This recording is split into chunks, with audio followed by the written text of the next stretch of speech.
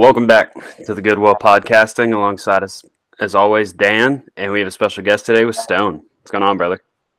What's going on, guys? Welcome to my car. Your scenery where I'm is doing gorgeous. this podcast. Thank you. You're in Starbucks parking lot. Are we gonna have to give them any compensation? I don't know. I got all the cups at home. Let me see. We got a logo on this cup, so we're gonna keep that down. A logo on that cup, so we're gonna keep that down. But no, I'll hide it. I think we'll be all right. Who knows? Maybe they'll sponsor you. You really are a white girl with Taylor Swift in your top 5 Yeah, and at Starbucks right now. Cruel summer, man. I'm telling you what. It was a pretty brutal summer, and that song gave me comfort. I'll tell you what. What's the Starbucks order, Stone? Oh, I worked at Starbucks. Shoot, when did I start working at Starbucks? You're just digging yourself deeper. That's fine. It's all right. I like working at Starbucks. I always told people I worked when I was in college. I worked at an actual not gourmet, but a local coffee shop that was very nice. Very wealthy people owned it. And I didn't know, all these people know at those types of coffee shops know very scientific, like how to tamp things, and the water has to be a certain temperature. I always told people, I was a barista there, because you can still work there and not be a barista, but I always told people I thought I was good at it because no one ever complained. Can't tell you any scientific thing about it, but no one ever came up to me and said, hey, this drink is really shitty. So I was like, I did pretty good. But yeah, at Starbucks, I started working at Starbucks in 2020, actually because of COVID. And because I got laid off somewhere else. And I lost 50 pounds. Damn. In 2020. Because at the same time, so what I did was I worked at Starbucks and I worked at Walmart. And at Walmart, I was a online grocery shopper. So I would walk around for 8 hours of the day. And that was freshly out of college too. So I gained 50 pounds during college and I lost 50 pounds the year after college. But because I was on that fix of trying to lose weight, I've always gotten a venti iced skinny vanilla latte. And I've gotten that for 3 years now. That's some jet fuel. That's good. Yeah, but these people actually got it wrong. I'm not going to tell you what Starbucks I'm at, so the listeners of this show put bad Yelp reviews on, but they got it wrong. That's all right. That's all right. Don't want to dox the Starbucks, so do that. It's supposed to be not that milk, and they gave me regular milk, but I'm not bitter about it. It's fine. I'm gonna gain some weight, but it's fine. Speaking about gaining weight, because I'm recently in New Jersey and I moved from New Orleans. In my place in New Orleans, they had a Raising Cane's right down the road. I have not weighed myself in a long time. Let me say. I've heard good things about Raising Cane's. Oh, the bad thing about it is that it was right down the road. I'll tell you that. But yes, it's pretty tasty, I gotta say. But there's a Cane's 2 minutes from my house, but Cane's is so aggressively mid, but the sauce makes it worth it. Sauce is pretty good. Yeah. I've never even seen one. So really, no, they're out there. I'm telling you. Chick-fil-A is far better. Cane sauce just makes it worth it. Chick-fil-A, every Chick-fil-A around me just prints money. There's the line is preposterous no matter what time of day, no matter what day, except for Sundays. But yeah, Chick-fil-A goes crazy and around Philly. If I was a business, I would just sell the exact same thing as Chick-fil-A, but then just be open on Sundays, and then you get all their business. Yeah, dude, just pull up a food truck and call it the Side Chick or something. Why are we podcasting? Should be in the chicken business. All right, we got to get off the chicken talk. Yeah. All right. Anyway, today we are talking all of David Fincher's filmography. These two did a little better research than I did. So we'll start off with one I haven't seen, Alien 3. What's your boys' thoughts? Stone, you want to start? I can go first, yeah. I'm excited. I know that there was a lot of... I watched a video on it. So this is the only one of Fincher that I haven't watched recently.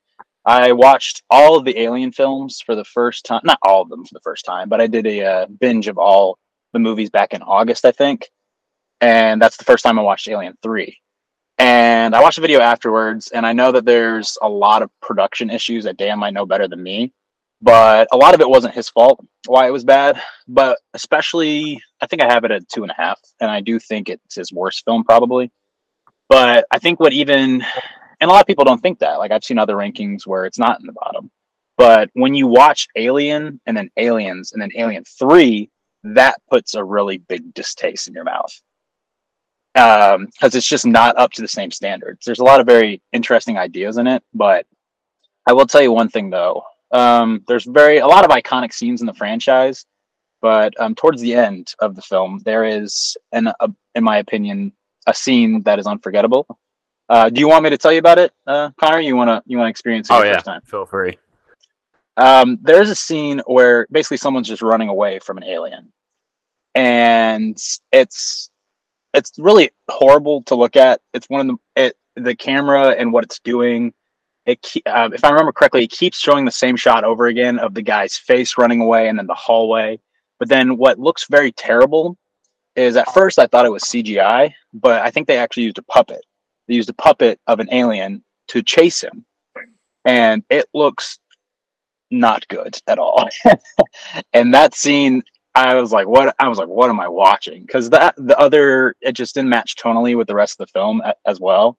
The film has a lot of interesting themes in it that honestly correlate more to the ones that are in Prometheus and Alien Covenant. A lot about religion, to be honest. But yeah, the first half's pretty good, but then the second half dips quite a bit. And now that I'm thinking about it, Dan, you might know the guy's name. I can't think of the top of my head, but I just watched Mank for the first time. Told you guys before I jumped on the podcast, and the same guy who is in Game of Thrones is in Alien 3 and also Mank, the Lannister, the dad. Yeah, Charles Dance. Yeah, I forgot that he's in Alien 3, and I just remembered it now that he's both in Alien 3 and in Mank. So that's kind of cool for Fincher to use him twice. But yeah, those are my little bit of thoughts right there. But Yeah, I love Charles Dance. I think he's awesome. He was like, I mean, I love seeing him in Mank, even though I don't love that movie.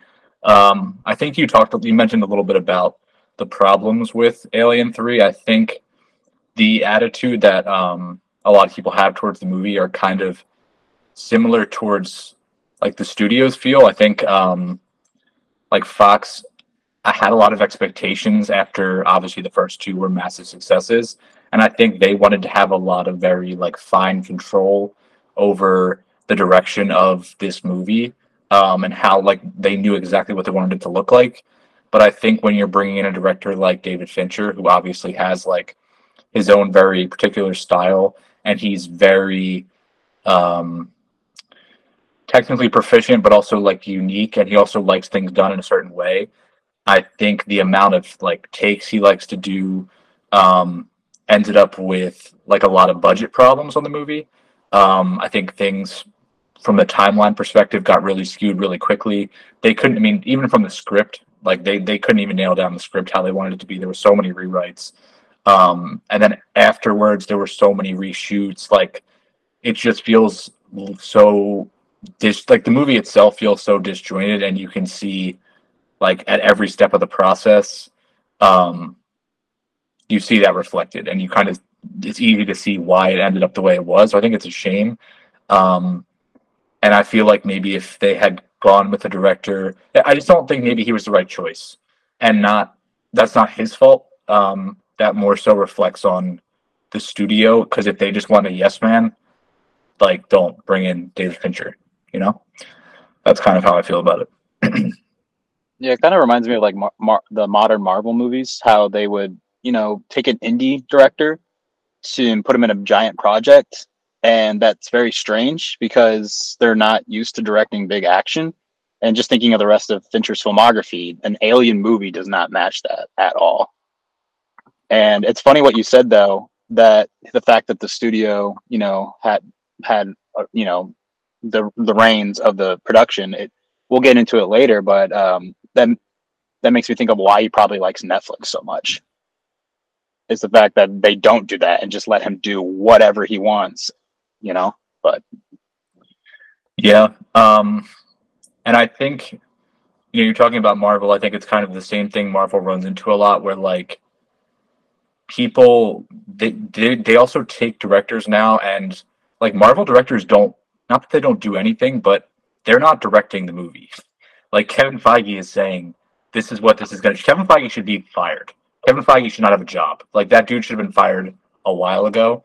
And this whole endeavor is like clearly way too much for him to manage. Like they had the right idea when they were splitting up the MCU into different segments, and it was like, okay, James Gunn is going to head up the like cosmic arena, and like he can manage those movies, and you could have 5, 6 different subsets of the property that there's a different creative vision, and there's like someone who knows that style is able to execute multiple films in that style. Now you just have had one person dictating all types of different projects that should be different stylistically, and they're just painting it with one broad brush. Like it's way too much on his plate, and he's not doing a good job. But like, not to get into Marvel, but it's a similar where this at the top they know how they want something to be, and the directors like Nia DaCosta, like she didn't direct the Marvels, like, and then they try to put that on her, like that the movie did bad. Like it's such a joke because she didn't direct that movie really, and she's a good director, so it's just like it's classic studio bullshit, I think. And this is like a prime example with Fincher. Dude, the MCU should have ended after Endgame. I stand by that.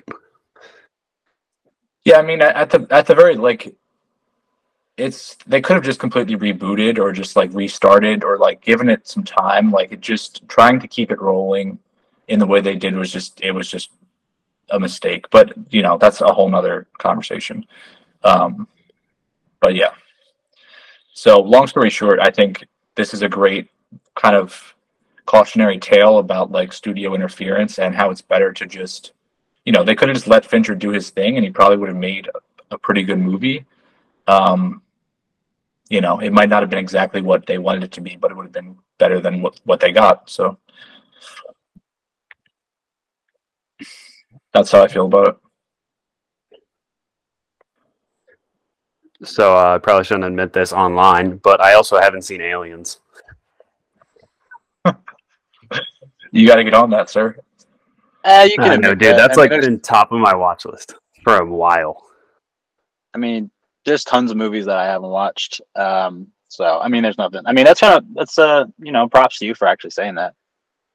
It's good. It's very different than Alien, which is incredible that you can switch so tonally and have the same you know, story, but both films are extremely excellent, which is really really cool to see because I feel like nowadays time, if they had a horror movie and all of a sudden it became like an action movie, people would not love that at all. But it's cool that they were able to do it with such, you know, two big, huge, iconic directors. But I will Yeah, also say, absolutely. I think Aliens 3 feels a lot more in tone like the original than Aliens. Okay. Which, you know, it's more kind of like horror oriented and less like action blockbuster. Which, you know, I like in concept, but I don't think the execution was necessarily there. wait, Connor, you don't even know probably what Alien 3 is about, do you? No. Oh, uh, I mean, I'll tell you really quick what it like if I can explain it. But basically, Ripley just lands on a planet that is that has a not fortress, but has a facility in place where it is men. They're all men, and it's just her. And basically, all these men are prisoners and like really corrupt men who did awful things. I think a lot of times with women as well. And basically, there's an alien there, and he wreaks havoc. But they like have a brotherly bond, like religious thing going on as well. And it's very interesting because you know there's a certain gentleman who leads the entire group when it comes to this religious aspect, and it's interesting because he's not a good guy, but he's trying to change. So it's very very interesting the setting of the movie. I would say I really like that, but then like I said, just at the end it kind of just goes off the rails for me. But it's pretty interesting concept. Have you read the synopsis of it on Letterboxd?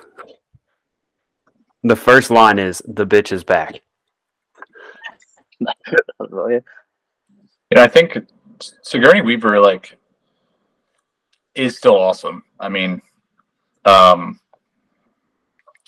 I think her character is still really cool. Also, Stone, in relation to what you were just talking about in terms of like the themes of the movie and whatnot, I think it is interesting how like Fincher is so hyper focused on like human nature, and good and evil and all that. And I think like you do kind of see like you do see that present here. So like he does kind of leave his stamp on it, in that way.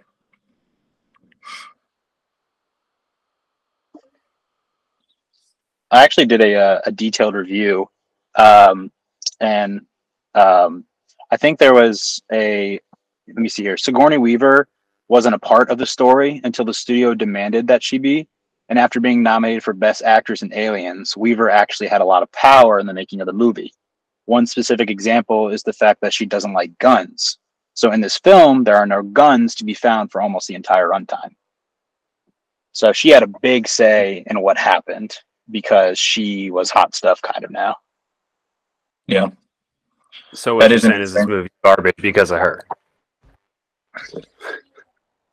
Well, I No, but I think anytime you have kind of too many minds involved in the creative process in a movie, it can struggle regardless of like the quality of the ideas from each of those minds. Like it's just I think a lot of times it's better to just have one distinct creative vision and allow that to like push something forward.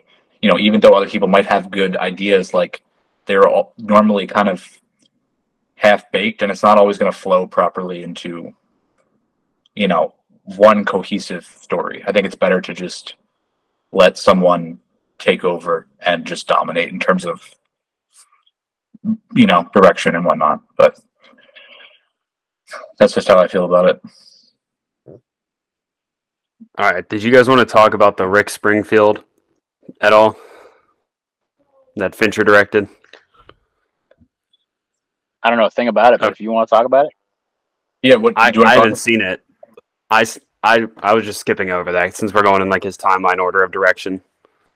Okay. Yeah, I think we just stick Okay. to the main films. That was what I was thinking too. I was going to skip Love, Death, Robots as well. Okay. fun fact about that: that is the only Love, Death, and Robots episode that I've watched because I heard it was really good, and this was years ago, and I had no idea that Fincher directed it. Not a single clue. And something I also noticed too, I was looking it up on Letterboxd, was that the lead actor from it, because it's animated, obviously, is the same guy who did the motion capture work for Joel in the Last of Us video games, Troy Baker. Huh. Yeah, Yeah, he so has I thought done that a was pretty lot of interesting. stuff with Batman. All right. Well, Fincher? anyway, so moving on. Fincher's next film. What was that? You think Fincher's done a lot of stuff with that, man? No. Tony. What was it? Oh, okay. Baker. Tony Baker's done a lot with Batman. Okay, gotcha. Yeah. So moving on to Fincher's next film was Seven. Yeah, Seven is. I mean, I think Seven's one of the more probably beloved and iconic movies he has to offer. Obviously, um, I think I've always been somewhat lukewarm on it. Not that I think it's poor or anything by any means. I think that third act is really, really obviously good. There's a great twist. I think I, in general, have not as much love for movies that kind of rely on a twist. I think I like rewatchability, and I think I like stories that can, have that impact without the necessity of having that kind of um, action going on. So I think it's just not as strong for me for the large majority of the film. Um, I think a lot of what happens in the first two thirds is like pretty forgettable. Like I like the concept of, like this, the way they weave in the seven deadly sins and, all the investigation. But to me, there's just not too much going on. And I think it feels like almost a way less interesting Zodiac for a lot of it. Um, and I think Zodiac connects more for me because it was real. And and I think the performances are better too. But yeah, how do you guys feel about Seven in general? I really enjoyed Seven.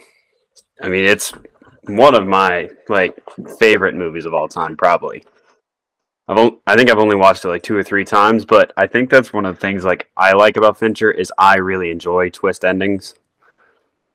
So I think that's where I differ from you, which I also think Fincher's way of capturing you, for a lot of his movies, where you just have to keep guessing for almost the whole time, is what I really like. It's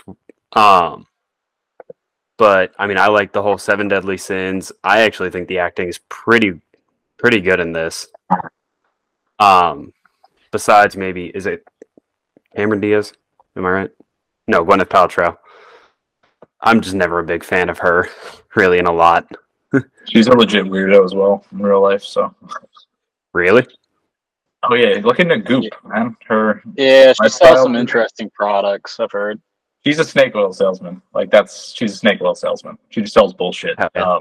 and lies about it. So I'm not a big Gwyneth Paltrow fan, but yeah, I'm with you there.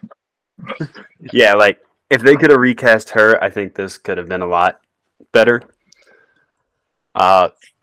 Stone, your thoughts? Yeah, I guess I don't care about Gwyneth Paltrow because she doesn't have that big of a role. You know, she's kind of there, but it's mostly just Brad Pitt and Morgan Freeman. I watched this for the first time. So you can say you've never watched Aliens. I didn't watch a lot of these films for the first time. Yeah, Seven. I watched it for the first time this past month, and one thing I did like about it is that it kind of just you don't have any room, there's no breathing available. Like as soon as the movie starts, it's going. You're automatically on a case. It's not necessarily the Seven Deadly Sins case, but you're all of a sudden right into a killing with Morgan Freeman. I like how quickly it started. I think there's the joke. I don't know if it's in David Fincher's movies, but I think there's a joke that he always it's always raining all the time, or something like that. And for a while, this city is unnamed the entire time. Like, oh, this corrupt city, Seven Deadly Sins going on. And for a long time, I wanted to make a joke that this was actually Lucius Fox. This is what he did, and this is Gotham, and that's why it's so corrupt and everything. But one thing I didn't like was that I did like the movie. I think it's very solid movie. I loved the Seven Deadly Sins aspect of it, and I'll tell you what, that one guy thought he was dead. The guy who was being starved and chained to the bed. Mhm. Big jump scare. Did not think he was going to pop up. Yeah, that got me really good. But I was so interested in the sins, and then I feel like they kind of the first, second, and third one, and then they kind of just died down and didn't really care about. I can't really remember, the situations of the killings for the fourth and the fifth one. I remember it's at a strip club or something like that. But I was very interested in that, and I was disappointed that they weren't focused on as much because I found that truly fascinating. Like the first one, they spent so much time on that, and even the second one. And I feel like when you don't spend that time on it again, it kind of loses the mystery aspect of the story because you're trying to help them solve the mystery with it, which is why Zodiac is so much more engaging for me. Because you truly feel like, because they have no idea what's going on and they're constantly trying to solve it, you feel like you're right there with them. Like you're trying to look for clues as it's going on. And I don't like that it kind of got away from that. And I will say this, the only thing I knew about this movie was the line, "What's in the box?" And if you know that line, then it ruins the movie for you. Because it wasn't a twist. I was like, oh, I know exactly what's going to happen at the end. As soon as we were in the last 30 minutes of it. But yeah, really solid movie. I think Brad and Morgan do a great job in it. Like I said, Gwyneth Paltrow, she's fine. She doesn't have that big of a role, but huge step up from Alien 3 though. This is a classic movie, and that's super impressive for Fincher's filmography to have his second movie be that. I mean, that's truly astonishing, but yeah. Yeah, and I think kind of we were talking about with the sins and whatnot. It kind of not falls apart at the end, but I think the sixth and seventh sin are his own, like Kevin Spacey's own sins, which to me it doesn't really fit because the sixth sin, someone else is suffering, someone else is losing their life, because of his sin, that does not make sense. That's not. Yeah, I got confused at the end with that. So, like, for example, with, the very first sin is gluttony, and it's an obese man, obviously hitting the nail on the head. But the sixth murder is envy, and it's Kevin Spacey's envy of Brad Pitt's life, and he kills his wife. So it's not the same. And I understand it. It's fine. But it just seems like very convoluted from the mind of the killer. And granted, this person's obviously not going to be well balanced and, all there mentally. But I think that doesn't lose me a little bit. It doesn't lose me fully, but I'm just kind of like, okay, like this is convenient. Yeah, I had the same thought because his whole thing is like everyone that I'm killing, there's a reason why I'm killing them. They're not good people. And that didn't make sense because he's more doing it to Brad Pitt because Brad Pitt is not a good person, but he kills Gwyneth Paltrow, which she's fine. So yeah, I had an issue with that as well. Yeah, I didn't think that landed as well for me as it did for other people. I was a little I don't like that too much, but yeah. And then I think sorry, Connor, go ahead. I was gonna say it almost feels like this movie could maybe benefit from being 20 minutes longer, maybe. And then he could have changed up that sixth sin, like killing, and then, like Stone was saying, like he could also, spend more time with each killing, so it'd go a little more in depth. Yeah, because the finale makes sense in its own way. Like but the seventh murder is also built off the back of the sixth. So the seventh being pride. It's his own pride, but that only exists because of his actions in the sixth murder. So it's like, I don't know. But again, it's a super difficult story to like tie together. There's a lot going on. It's really complex. Like, it's really impressive. But yeah, for me, this is kind of in the middle of his work. It's good, but not anywhere near his best, in my opinion. I will say one thing that makes me frustrated is I was trying to look it up on Letterboxd, and I hate when movies do this. But the fact that you can't look up 7, you have to put the 7 in between. Yeah, I hate films. It just hate it, but I get why. There's actually a lot of movies. There's like a lot of movies that are named 7, so I guess it's a little bit different in that way, being named that. But Letterboxd is great, but its search engine is awful. I also think one other note, I would love to have seen Fincher make this like 10 years later. And like 10 years deeper into his career, I think it could have been even better. And I think with some more work under his belt and, the movies he makes when he really gets into his own and is really like dialed in, I think this just could have been something even better. And I would have been interested to see it later on. But like you said, this is coming after Alien 3, so it's a huge step up from that. And he's a young director at this point, so it's still super impressive. I'm pretty sure this movie's in IMDb's top 250. Yeah. So yeah, and most people would not argue that. So yeah, and to hit that list on your second film ever, pretty impressive. Yeah, and I love Morgan Freeman. I think he's really, really good here too. He's probably my favorite part of the movie, outside of like the general atmosphere that he builds. Did you see that recent clip of him that went viral? From what? Basically, it was just no one's seen Morgan Freeman in a while. He's just chilling. He doesn't really act anymore that much. And someone just videotaped him getting in his car, and he looks old. And they're like, I did see that. Oh, he looks old. I'm like, he's fucking 86. Of course he looks old. Like, chill out. Just let him get in his car. Crazy how that happens. Yeah, aging is wild. He's in fact not Benjamin Button. But I think one thing with him is he looked I feel like he looked the same basically for so long. Everyone maybe in their mind was just like, oh, he's not even aging. But like, and if you watch his older movies, there's kind of a large chunk of time where he looks relatively similar. And he's aged great. I think he looks awesome for his age. So hell, even his boot camp picture, he almost looks the same. Yeah. Yeah, it's like weird. He looked older. Like he looked like he was 50 when he was probably like 35, but then he looked 50 when he was like 75. Yeah, exactly. So, yeah, exactly. Good for him. You guys have any other thoughts on Seven here? I think I'm all done. What do you think of Spacey as the villain? Which is kind of Spacey's role, but like I feel like this He's is one of his more like standout villain roles. he's Kevin Spacey. He Yeah. does I his think thing. he did. Yeah, he did a good job. He's a good actor. I mean, putting aside his, what's happened in his life, he's a really good actor, and I think he does a good job.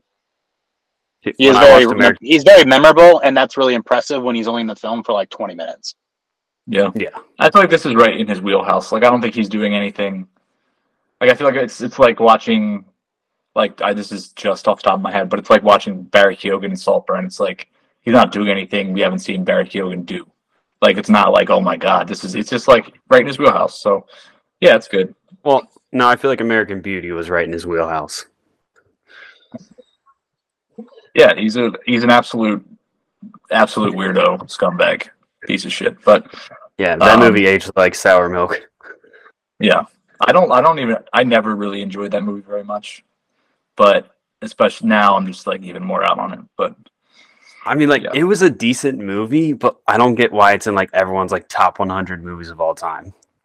no, I should actually make a video about that. I feel like, but he's acting again and stuff, which is interesting. He was found not guilty, which Yeah, after a witness was murdered. yeah, But that's one. funny how that goes. But anyway, what's next in terms of time? We got The Game, 1997. I really like the game, and this is one that has steadily moved up for me the more I've watched it. I think it's really funny. I think it's a great kind of like dark comedy. And I think that's kind of my favorite thing about it. And it's very unique. Like I think it really stands out in a way from a lot of what he's done.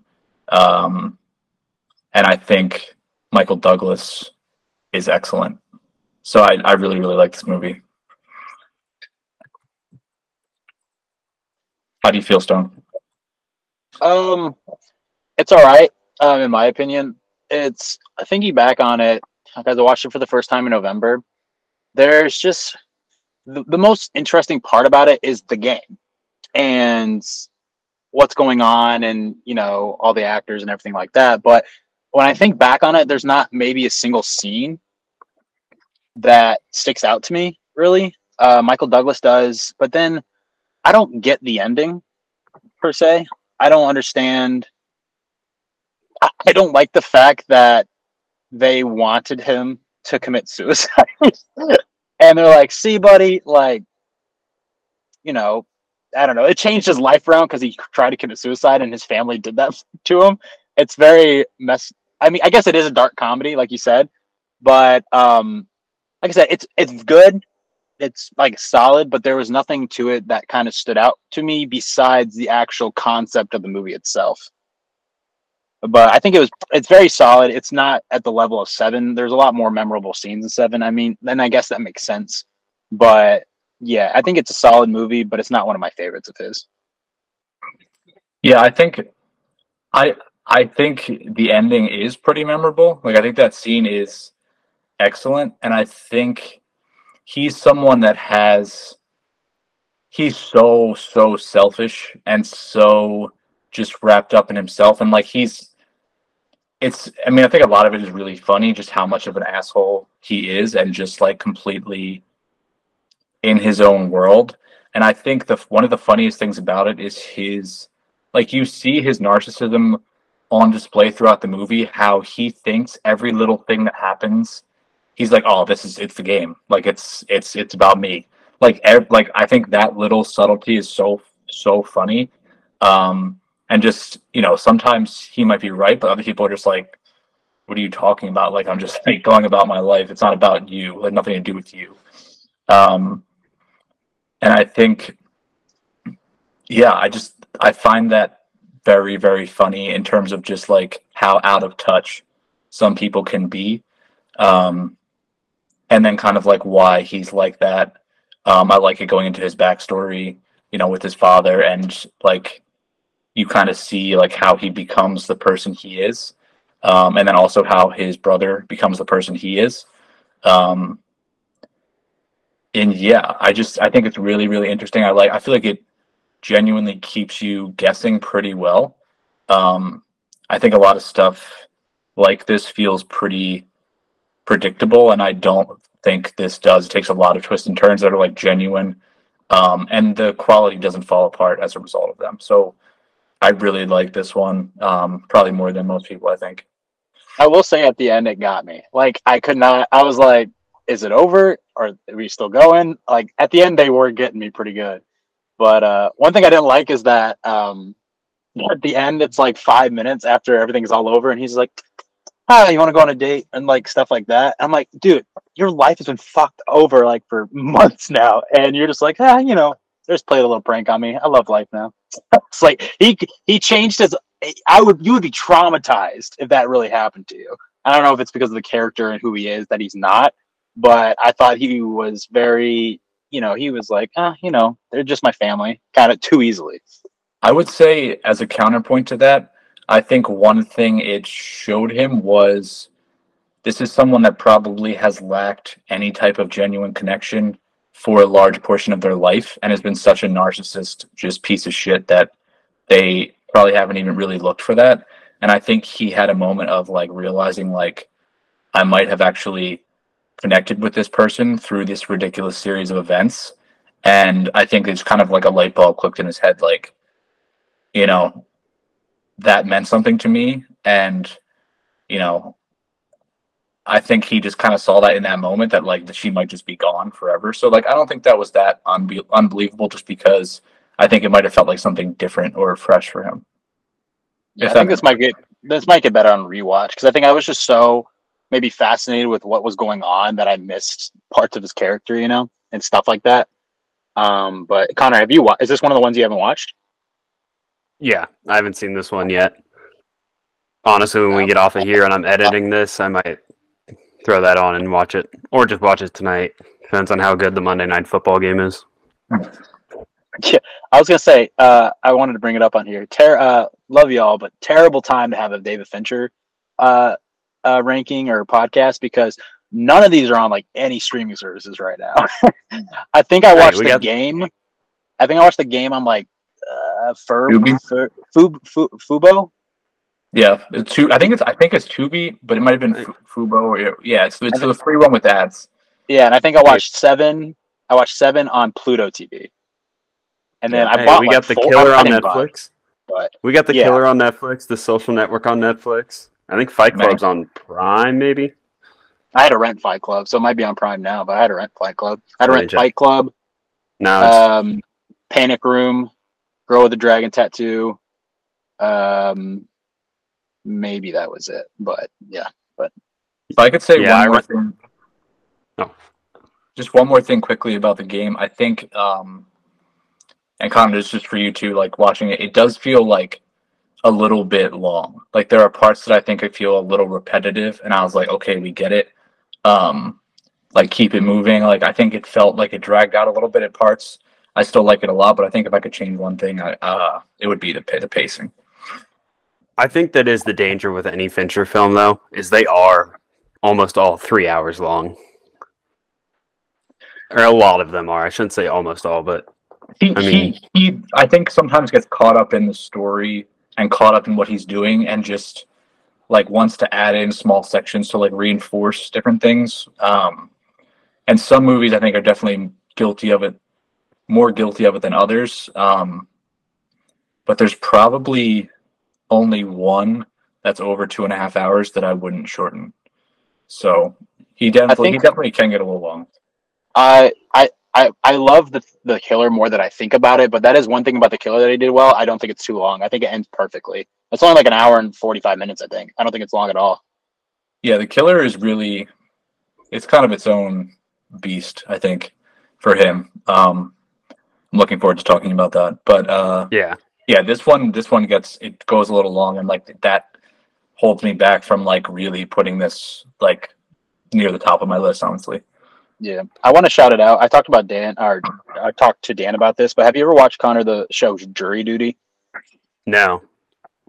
Very similar to the game, and it's a very good show on Amazon Prime. You should check it out. It was nominated for best TV show at the Emmys. That's gonna hand out awards this year. But basically, this guy just goes to a jury. He signs up. It's a jury documentary, and he knows that cameras are going to be on him, and he's just going to see a case. But every single person that he comes into contact with for 2 weeks is an actor, and Okay. they're purposely making the show or the jury in the case very weird, and the people who are on the jury very weird. And they do this thing. Actor James Marsden, is a producer on the show. So what they do is James Marsden is part of the jury, and he plays himself, which is very funny. And what they do is they fake a paparazzi coming to take a picture of James Marsden. So because of that, they do something which is real, I believe, is they isolate the jury. That way there's no outer influence on the case. So that's why they're able to get this real life man in this situation, isolating by himself with these jury members who are all actors who he thinks are real people. And it's very filmed similarly to The Office. Like everyone's doing interviews kind of thing.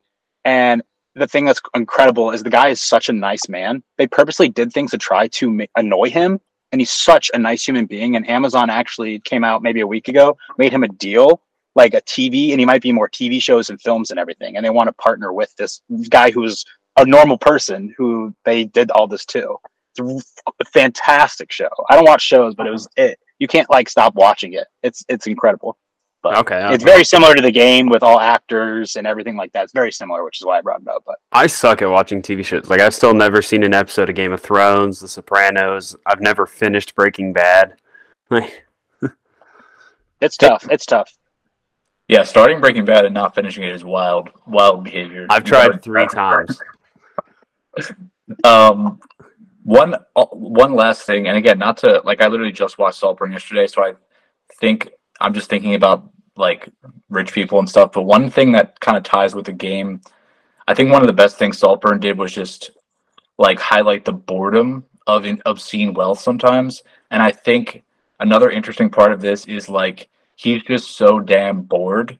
Because a lot of the things, a lot of people would be like, why would he agree to this? You don't know what you're doing. Like he just wants something to like happen in his life. He's just like, why not? Like, and I think, we might think of someone who has everything as like, they're just loving life. It's great. But like he's so lonely. Like his house is huge. He's just like there by himself. Like his existence is so pathetic. And like he just wants something, even if it's something awful, to like spice things up. It sounds like Batman's origin story.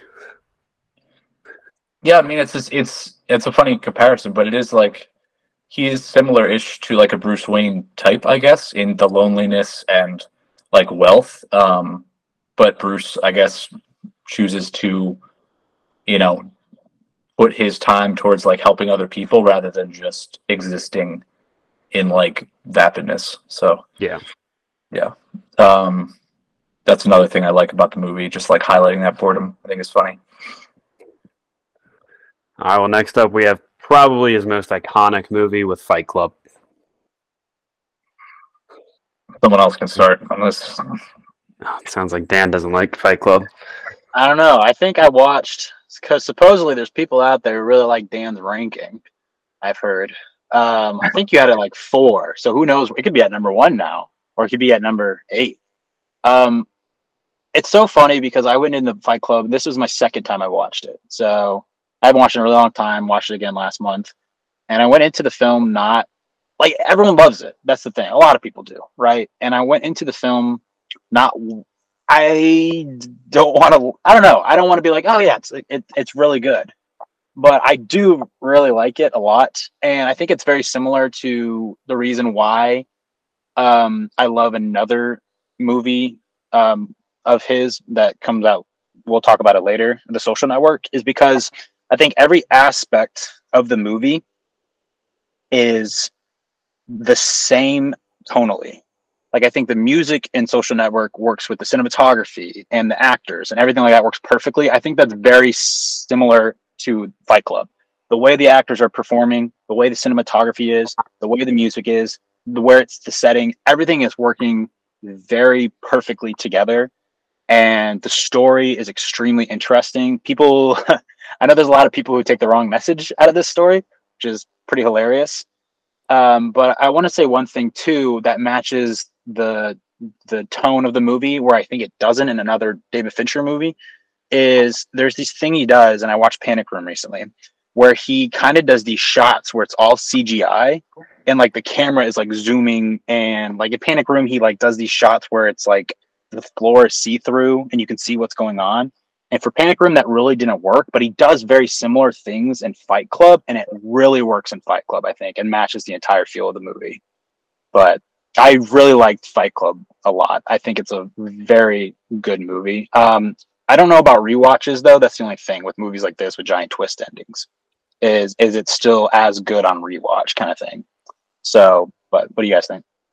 I'm a big fan of Fight Club, but I also am under the impression I think it's one of the most like overhyped movies of all time with a very strange cult following. Like I really enjoy the movie for what it is, and I enjoy a lot of the quotes out of it. The acting, like you said, the music matches perfectly, in my opinion. It also gives us the greatest actor to step foot into Hollywood, Jared Leto. Stop it. I'm not taking the bait. I'll get you one of these times. Yeah. Jared Leto's he's great in Panic Room. I really enjoyed his arc there. It's a good arc.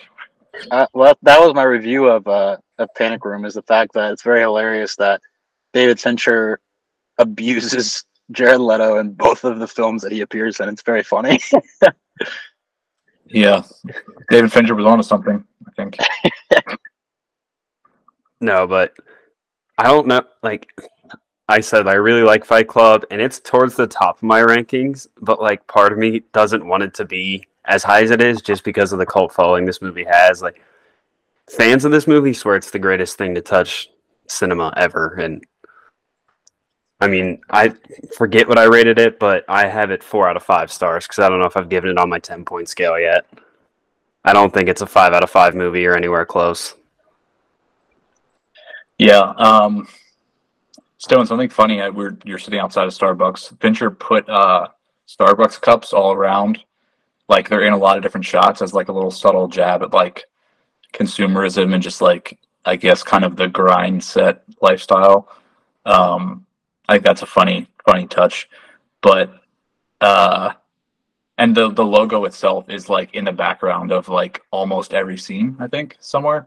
So that's kind of a funny little thing he did. But yeah, I think every time I watch Fight Club, I am wondering what I'm supposed to take away. Because I think it presents you with two sides of a coin, and they're both awful.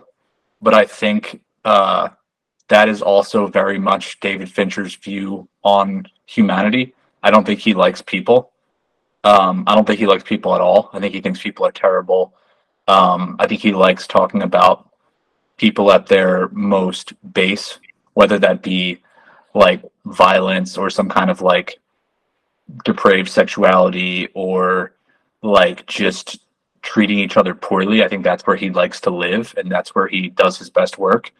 And to me, this is kind of like, you know, on one hand, you have Edward Norton and everyone else like him, who he just presents as like, you know, kind of a sheep, and not super masculine, focused on their appearance and how like they look to the other people around them. Similar to, I feel like it's similar to American Psycho in that it's just so concerned with appearance. Obviously, that's more like yuppie New York City, like uppity culture, but like it's the same thing, just on a different economic class. But just like wanting to have this and that, so like your neighbor thinks you're, you know, you're doing well, whatever. Like just all about appearance. But in reality, you're just kind of like going through existence and doing nothing until you die. But then he kind of puts out the opposite of this as Tyler Durden, which is like hyper masculine, doing whatever you want, saying whatever you want, being with, you know, whoever you want to be with, like just doing everything like that your most base self would want to do. But what's ironic, I guess, is that the people that follow him are just as much sheep as Edward Norton's character, and you're no different.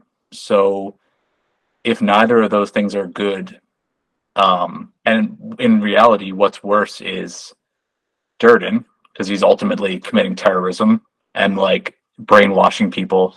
So what again are we supposed to be taking away in terms of how to live or how to be? And I don't think Fincher really necessarily has an answer to that. I don't think the movie has to answer that, but it's just kind of a very dark outlook on, I guess, being a man. Because I think there's a middle ground there that the movie kind of ignores. So, Well, not nearly as dark, but it's kind of the same with Wolf of Wall Street. You know, like people, want to be like that guy, even though he's a real piece of shit. yeah, Like, I mean, it's every 14-year-old's Sigma male edit on TikTok with fucking The Wolf of Wall Street and American Psycho and Fight Club and Achilles and like all these just like massively flawed characters that are like basically satirical. I mean, And hell, it's like, even Iron Man or Tony Stark as a character, like you could say the same, except he actually had a good ending. Like. yeah, So because he is the one that character exception with an arc. Like, Yeah. yeah. But yeah, I hear what you're saying. Like, and I I don't think Yeah, I that's get what, frustrating. Like in terms that's a of good point. It's a good point. I mean, I have it at 5 out of 5 stars just because it's more. I get what you're saying though, because that like kind of changes my opinion a little bit because there's like two big messages going on. He kind of doesn't decide what he wants to highlight. They're kind of just both there. yeah, You know, it's just like consumerism sheep and then yeah, like nihilistic fascist sheep. And yeah. like, well, I don't know. I guess why I love it so much is just because that I think the entire filmmaking itself is incredible, and that might be the one part of the entire movie that I think just because you can say, hey, it's open for your own interpretation, what you want to take Which is out of it, but exactly then what it is. Yes. Yes. right, but I know that Fincher, I believe, has come out and that whole angle of people saying, down with consumerism and all this stuff. He's like, no, that's not the message because he doesn't want people to take that out of this. I believe he's come out and said, I don't know why, that's not the point of the story, but you don't say that in the film. So it's not surprising that people take that out of it. Yeah, and the thing is, the danger in making characters like Tyler Durden, and this is my problem with The Clockwork Orange. Like, this is my problem with a lot of movies, is like when the best parts of those movies are the technical aspects and the shots and the memorable, like the way you shoot characters. Like, you can glorify them without saying that. Like, you can glorify them through the way you shoot them, and like subconsciously, and just the fact that you're casting, Brad Pitt at 4.5% body fat, looking like a mod, like just having him playing this character, like you are glorifying something about him, and you're making him like an idealistic character, even if you're not saying like that's the intention. So I think there's a danger there, and you have to be careful as a director with the decisions you try to decide to make artistically because they can contradict the messaging of the movie. So that's kind of how I feel about that. I know Matt Damon was in talks to either be Tyler or what's his name? I think they've come out and said that his name's Jack. oh, really? I think that is a thing that his name is actually Jack. I remember doing that in my research, but I know that Edward Norton and Matt Damon were up for a lot of the same roles, I believe. And I think Edward Norton was in the running for getting the talented Mr. Ripley. And that went to Damon. So Norton did this instead. And Norton I haven't seen a lot of films with Norton in it, but he's a phenomenal actor in whatever I see him in. But I know that he's also, especially with this film, I know he's very difficult on set and he likes to take charge of things a lot. But yeah, I think Matt Damon was in the running, but I think they're both pretty perfectly casted, to be honest. Because Tyler Durden's such a glorified character, and you want to be like Tyler Durden. All right, this is even though Fincher says That's not the point of the story, but I mean, you casted like the hottest actor in Hollywood, and all the guys want to be like Brad Pitt in this movie. That's on purpose. And then I don't think Matt Damon would have worked for Edward Norton's part because he's supposed to be, a little scrawny guy. Nobody wants to be Edward Norton. And I think he fits that really well. Best scene in the film by far to me is the scene where he's beating himself up. Perfect. That's my favorite scene in the whole movie, I would say, the office scene. But one interesting fact I found out about the movie is there's a very iconic line where I believe what do you think about Helen? I forgot her middle name. Helena Bonham Carter. How do you like her in this movie? Do you think she fits it? I do. Yeah, I mean, I think David Fincher's general relationship with women in his movies is very interesting, and like that could be a video, or that could be a podcast episode of its own. Because there's a lot to break down there. But I think she's perfect. I mean, she's one of the best actresses of our generation. I actually normally just say one of the best actors of our generation. And I think she fits the feel of the movie really well. Yeah, like I said, I think she's perfectly casted too for like this edginess, this tone that is in the entire movie. You might know the line better than me. What's the line she says about 8th grade and pregnancy? Oh. Yeah, they changed that, didn't they?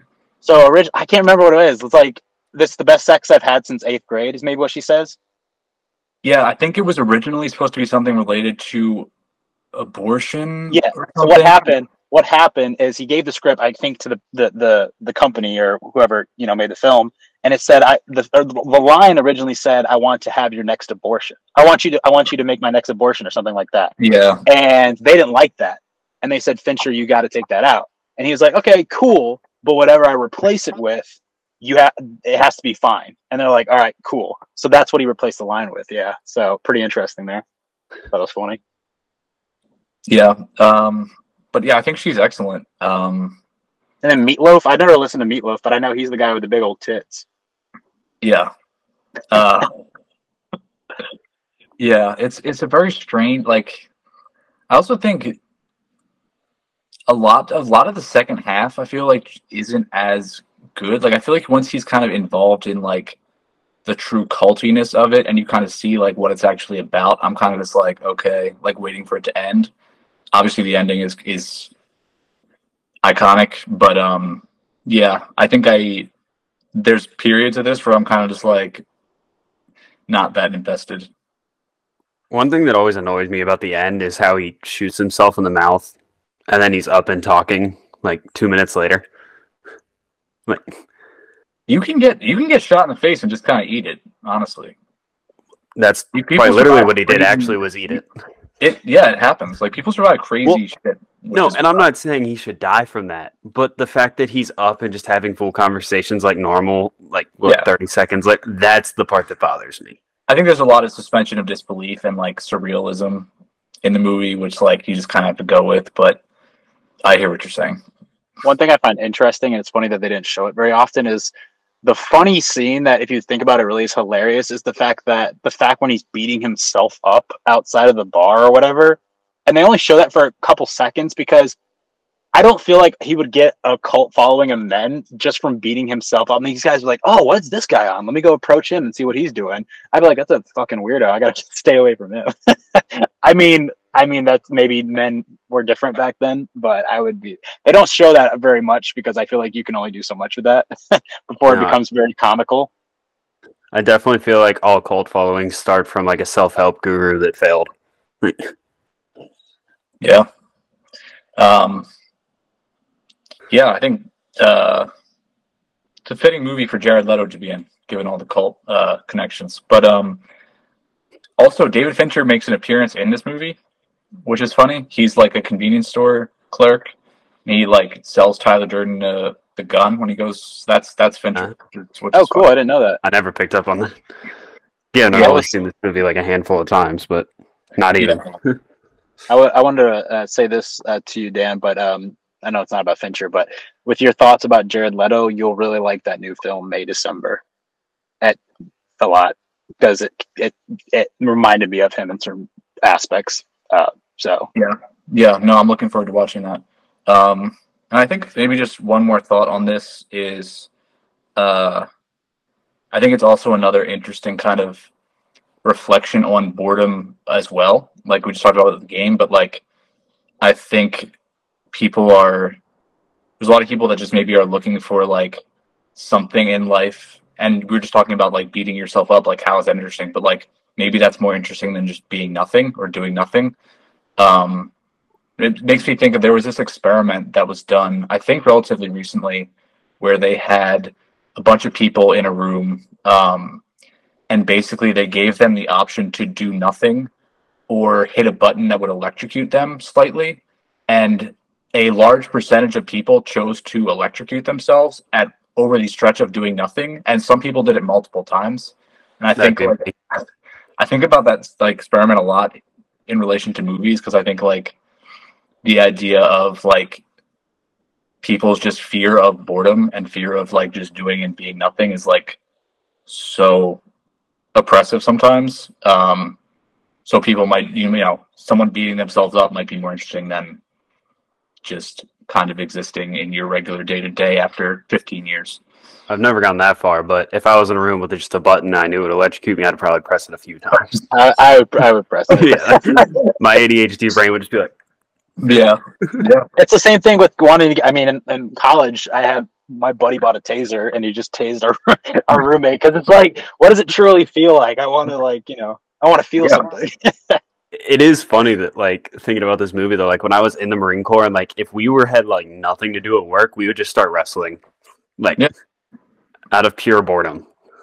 Yeah. I think that's like very natural, just like human behavior. But I think like people like, again, Fincher loves just like looking at people. And again, I don't think he thinks very highly of them.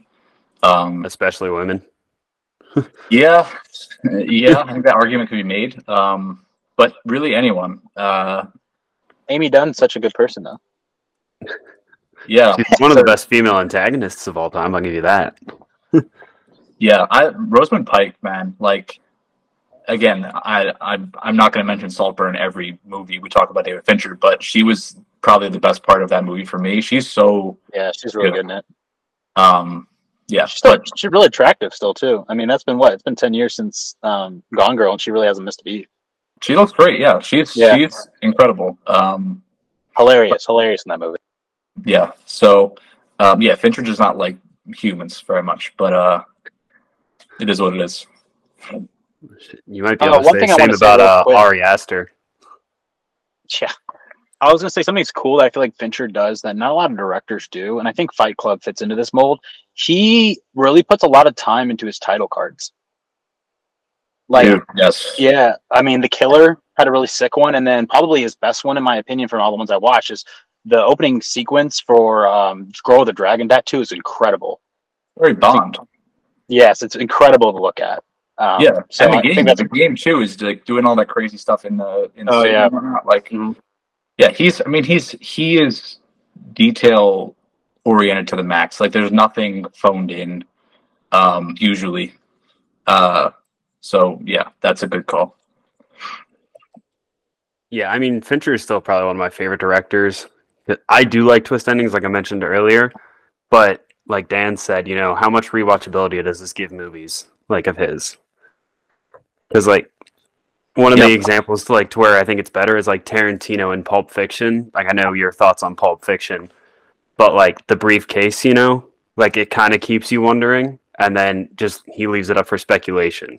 So I mean, different ways to hold audiences' attention. Or Pulp Fiction, would probably hold any TikTok generation's attention. Yeah, because it's constantly hitting you with like imagery, action, sharp dialogue. Like it's a modern movie from 95, whatever, 94, 6. 94. I'm not in love with it as much as other people are, but that's very true. I watched that for the first time recently too, and I was like, why do I like this more? I'm supposed to say this is like a 15 out of 10 movie, but I will say though the dialogue is incredible. Tarantino's dialogue is always incredible. I feel like a lot of people forget the fact that he's always like, I'm gonna do 10 films and that's it. Is these films take so much time for him because he writes them all too and directs them. rather than other directors who are able just to bust them out. Scorsese, Fincher, they really don't write any of their films, where he has to take so much time and preparation with his. So no wonder it takes so much out of him. What's crazy too is he said he was writing Once Upon a Time in Hollywood for like 16 years or something, just because like he would write some, put it aside for however long, think of something else to put in it, come back. Like people like to bash on Quentin Tarantino because they think it's like cool or he's just like too mean. Like that's just so ridiculous. Like just shut up. Like he's so talented and like the stuff he's written is so good, and like the amount of work he's put in and the amount of time he's put into just like building an understanding of like the craft and like taking in movies from all around the world and like developing actual respect for like the history of filmmaking. Like he's a one in a million human being, and people are just like, oh, it's just like people just brush him aside. It's so whack, I think. I mean, he's one of what, like 3 directors ever to not have a miss in his filmography yet.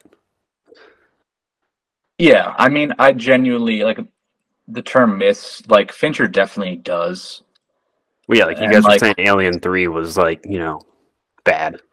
yeah, and I think like I mean to me, I mean we'll get into like ranking, but like Mank is just not it for me. And I think he would say the same thing himself.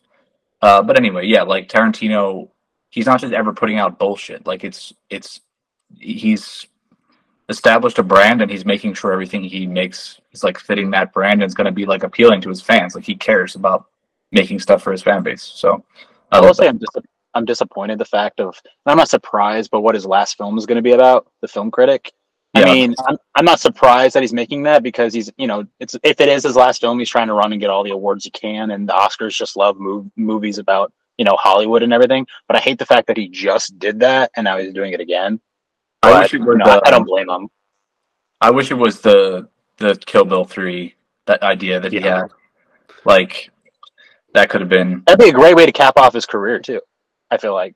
Yeah. And I was reading that he kind of wanted that to be like his Fistful of Dollars trilogy, like for himself. And I kind of wish that had been a thing, but it's obviously not going to happen.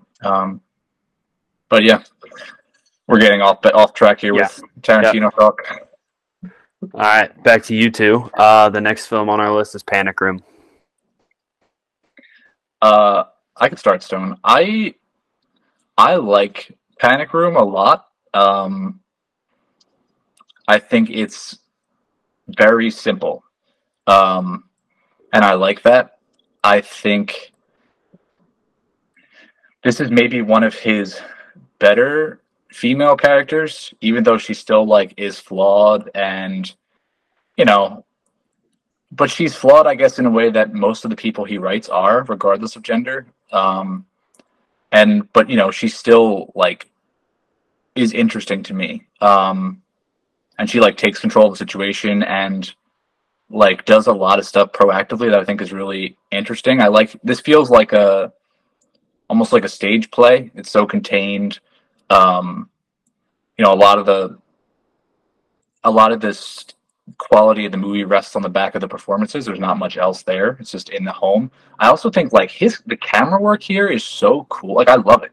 Like I honestly love like those see-through things, like the see-through floors. You know what I'm saying? Like about his like CGI shots that he does and everything like that. I kind of like it. I think I also like a lot of this movie before they even enter, like before the home invaders even get in the house. I think the way they like create this house into this like almost like living, breathing thing where it's like so like it's this like big empty space and it's like all the shots moving around, like the way the camera's gliding around and like you kind of take in just like all the emptiness. And I think it's interesting, especially for a character that's like really struggling and going through a difficult period of time. I think it kind of puts you in her mind and like how alone, like separation from your spouse can be, like something like that. Like that might be reaching, but like the feeling of loneliness, and then like, even her bed is just this tiny thing in the center of this like huge room, and like she's just there. I think a lot of that stuff I really appreciate, and I like her performance, and like Forrest Whitaker is excellent usually. He's the best part of that movie for me, even above Jodie Foster and Kristen Stewart. Yeah, and I like nuance a lot of the time. Like, I like characters that aren't just, because they could have made him just like another bad guy. It could have just been 3 Jared Letos or 2 Jared Letos. Like, I love the juxtaposition of the different types of criminals. Like, you have the legit psychopath, the third guy. You have the like kind of slimy in the middle, like, might do something really out of pocket, but like is just really trying to get something easy guy in Jared Leto. And then you have the person who like is doing the wrong things, maybe for the right reasons, like genuinely doesn't want to hurt anyone, but like probably doesn't know what else to do. And I think looking at them, it kind of gives you like a slice of like 3 different types of criminals. I think that's really interesting. Like, Fincher loves, I think, criminals and crime and like evil, and like looking into that, like we keep talking about. And I like that you kind of get a sense of, different types of that. I'm repeating myself, sorry, but yeah, I think this is really cool. I think it keeps you on the edge of your seat. And I like the whole like diabetic aspect with Kristen Stewart, like that gives like a sense of urgency to the plot in like a real believable way. I think it's well done. Like, I think it's a lot better than many things that are like it. So yeah, I really like this one. It's interesting because I say you break down films really well and sway my opinion a lot. But when I first watched it, I think it's maybe in comparison to all of his other filmography, I just don't think there's anything really special about it. I feel like it is it's an invasion movie. He wanted to do that type of film, but the whole thing with the aspect of the criminals and everything like that. Are there better criminals in another home invasion movie that are better than these 3 guys? And the one thing that really frustrated me and that I couldn't overlook is there's points, because they have cameras in there, right? There's points where the 3 dudes aren't next to them and they can leave if they want to, but they don't think of that. And then there's other points where they're like, oh, the 3 guys are not, they were like all downstairs at one point. And I was like, okay, you guys can get out if you want. And then a few moments later, they're like, oh, they're not here. Let's try to get out of this thing. So that was something that I kind of couldn't overlook. And maybe I'm not thinking of something because that doesn't really sound like something Fincher would do. But with home invasion movies, right, you have to think of so many different scenarios that, can make it exciting because it is in one place. And the only things that I can really think of is the fact, I guess what makes it exciting is the fact that the 3 guys are so differently and they're kind of like tearing themselves apart. Right. But I mean, I think of the propane tank and then obviously the thing with the diabetes, which I like that rather than other movies with poor writing, they didn't ever say that she had diabetes. There's a scene where she opens the fridge and then you can see the insulin bottles there. And I thought that Right was off the bat. Right off the bat. I love that. Yeah. It's so easy. Like, and you don't have to be like, oh, how's your diabetes feeling today? Like, it's just like, yeah. Every movie now does shit like that. I'm just like, you can just, the audience is not brain dead. Like, the audience can perceive things. The audience has eyes. Like, we are aware. Like, you don't have to lay everything out like so just blatantly. So yeah, I like stuff like that too. Yeah, it reminds me of that Star Wars video I sent to you that you watched. Yeah. The fact that,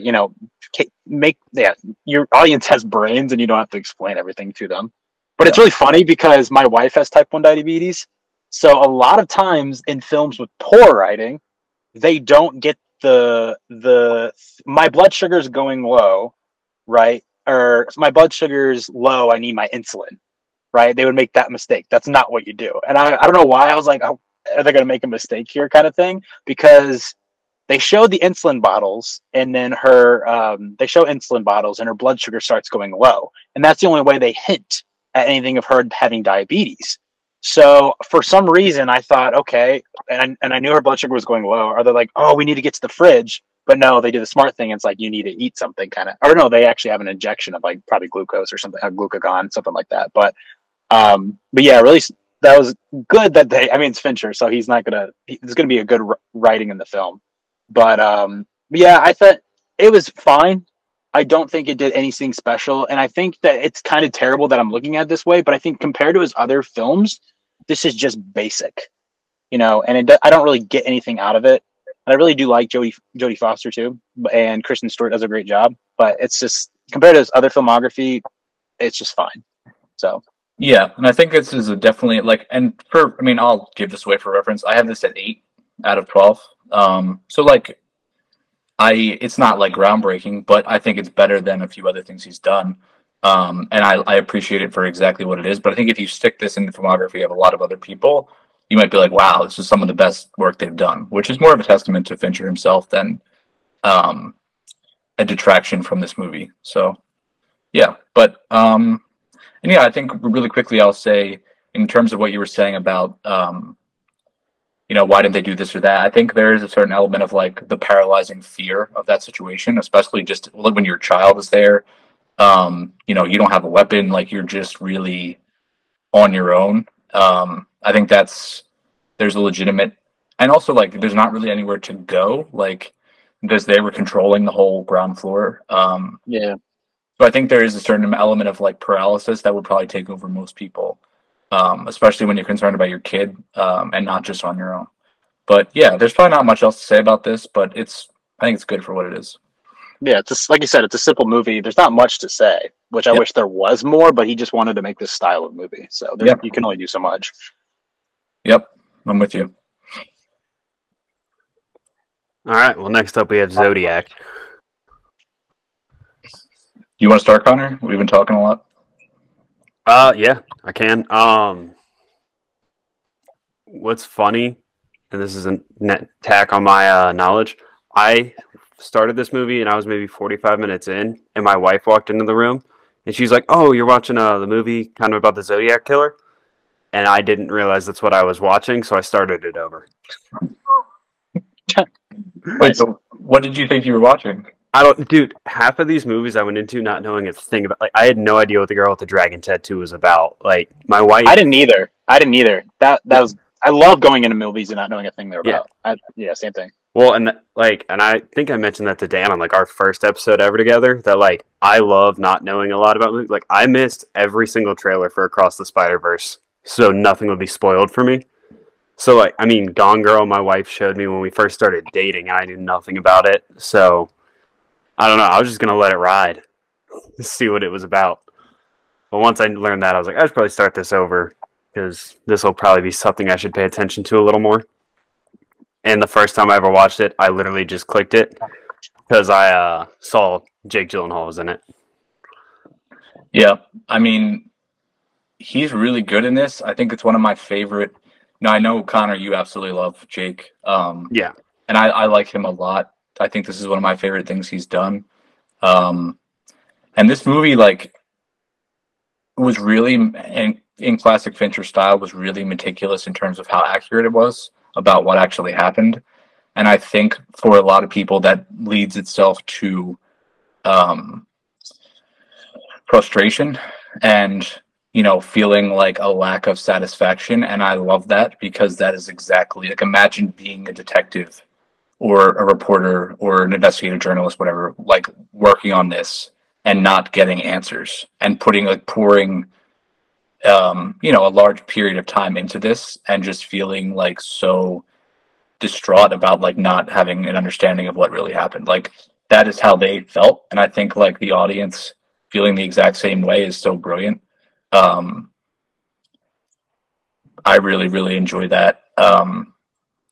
And I think like if you're gonna make something like this, like you have to be respectful to everything that happened. You have to be respectful to every aspect of the investigation and the victims and just everything. And I think so many times, like I have kind of a pet peeve with, for example, that Dahmer series that came out on Netflix. Like that's a joke to me. Like that to me felt so like exploitative.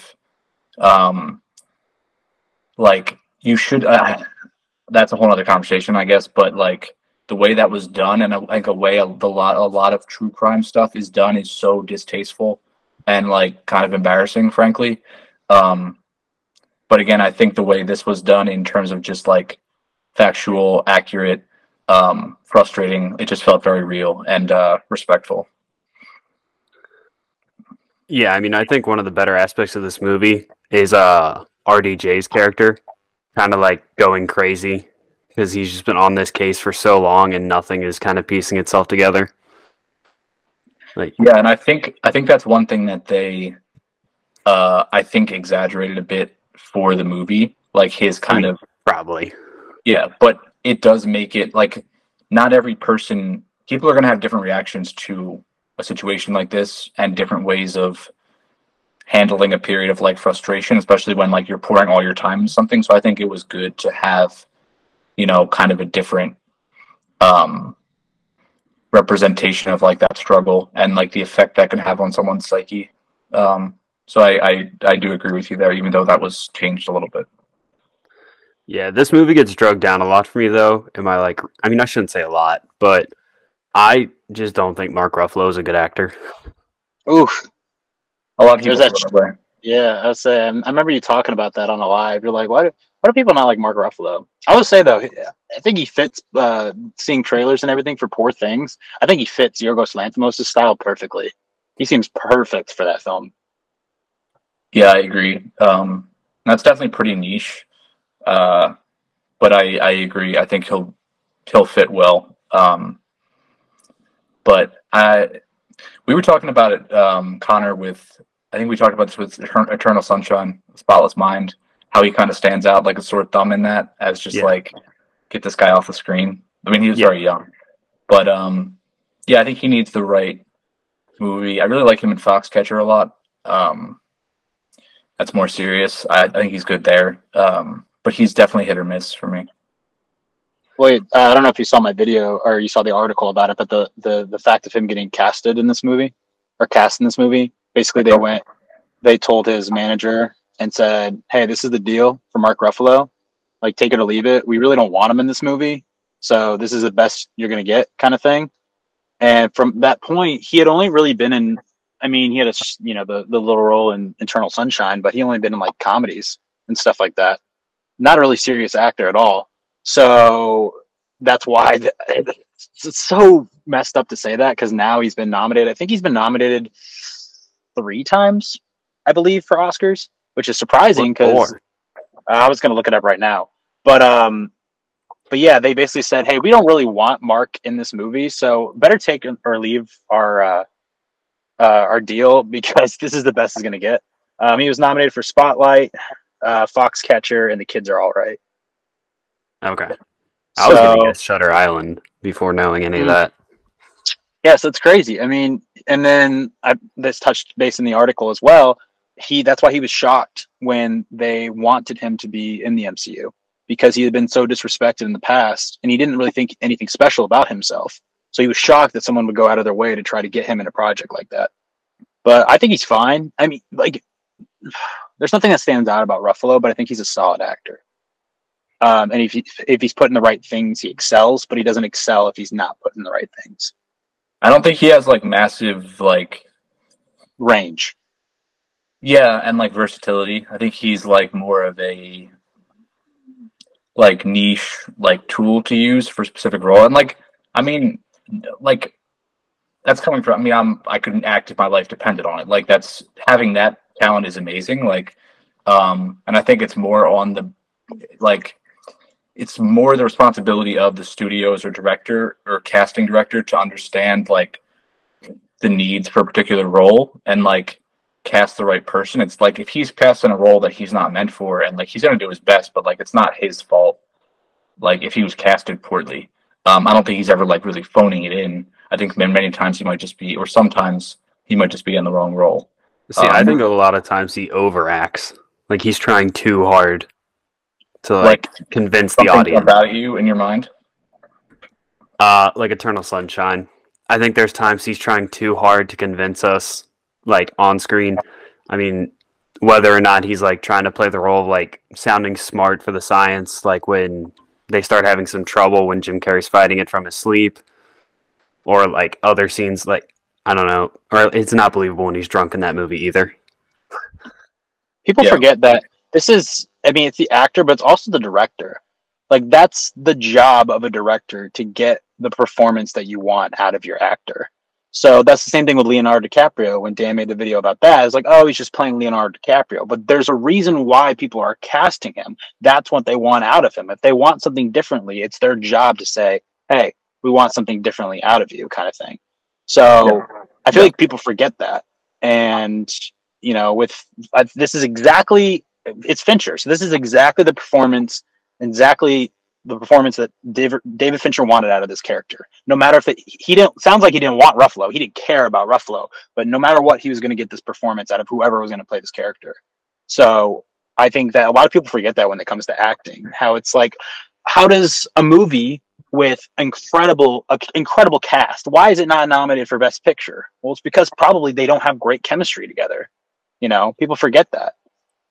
Yeah, it's like, well, why were the Brooklyn Nets trash with Harden and KD and Ben Simmons and Kyrie? It's like, you can put, you know, the equivalent of those actors in a movie, doesn't mean it's going to be good.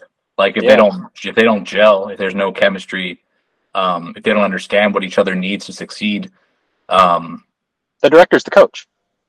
Yeah, you know, and a lot of times you're better off with a more, it might not be the most talented cast, but if they have more balance and like they're all kind of helping each other and understand what each other needs to succeed, and there's a good coach, director, like, you're going to get a better movie, and you're going to beat that team of just like slapped together stars. I think you need the Kyle Shanahan of play calling, basically. Yeah, you got to choke that 28-3 lead in the Super Bowl. But yeah, and I think you see that, so like, especially now, you see that with like casts that get put together that like look good on paper, and then the movie's just dog shit. And it's like, it's just very AI casting feel. Like, there's no humanity. I mean, yeah, it could be the source material as well and the story and everything like that. But a lot of times these movies that have brilliant casts have a shitty director or not a good director. The director is very important. And it made me think about the fact that I mentioned the Leo thing, how one thing it adds to Leo, I know we're getting off track again, but the fact that even in Killers of the Flower Moon or Django Unchained, Leo is a star. He's one of like three people. It's like him, Denzel, and Tom Cruise. Those are the stars left, basically, I would say. The big movie stars that people go out and they watch a movie because this person's in it. I think it's really astonishing for an actor of that caliber to be so comfortable with being a supporting actor. And he is not I think in Killers of the Flower Moon, it's a little bit different because I think they're like three main leads rather than him being the forefront, which he is on the poster, but I really don't see it that way. But especially in like Django, like he was at the height of his career and he still is, but he was so comfortable with being a side character in a picture like that. Well, actually, he wasn't comfortable with that role. Yeah. Wait, how so, Connor? Oh, he did an interview where he like apparently like filming was like stopped for like a day and a half because he like didn't feel right about saying the N-word, which, you know, makes sense, until Samuel L. Jackson pulled him aside and was like, just say it. He was like, we're acting here. Yeah, and I mean, Samuel L. goes way back with Quentin, and like clearly he knows how Quentin is, like they've been on the same page for 25 years about that. So like, but I understand that with Leo. I think he's a pretty, you know, clean cut guy, I guess. Yeah. Like, in that's understandable. But yeah, I mean, Leo is very good. I think, like you said, Stone, he just gets called on to like for a specific role because he's established that he can nail it over and over again. But that doesn't necessarily mean he doesn't have the range. Like, he was fucking disgusting in Killers of the Flower Moon. Like, he was a pig.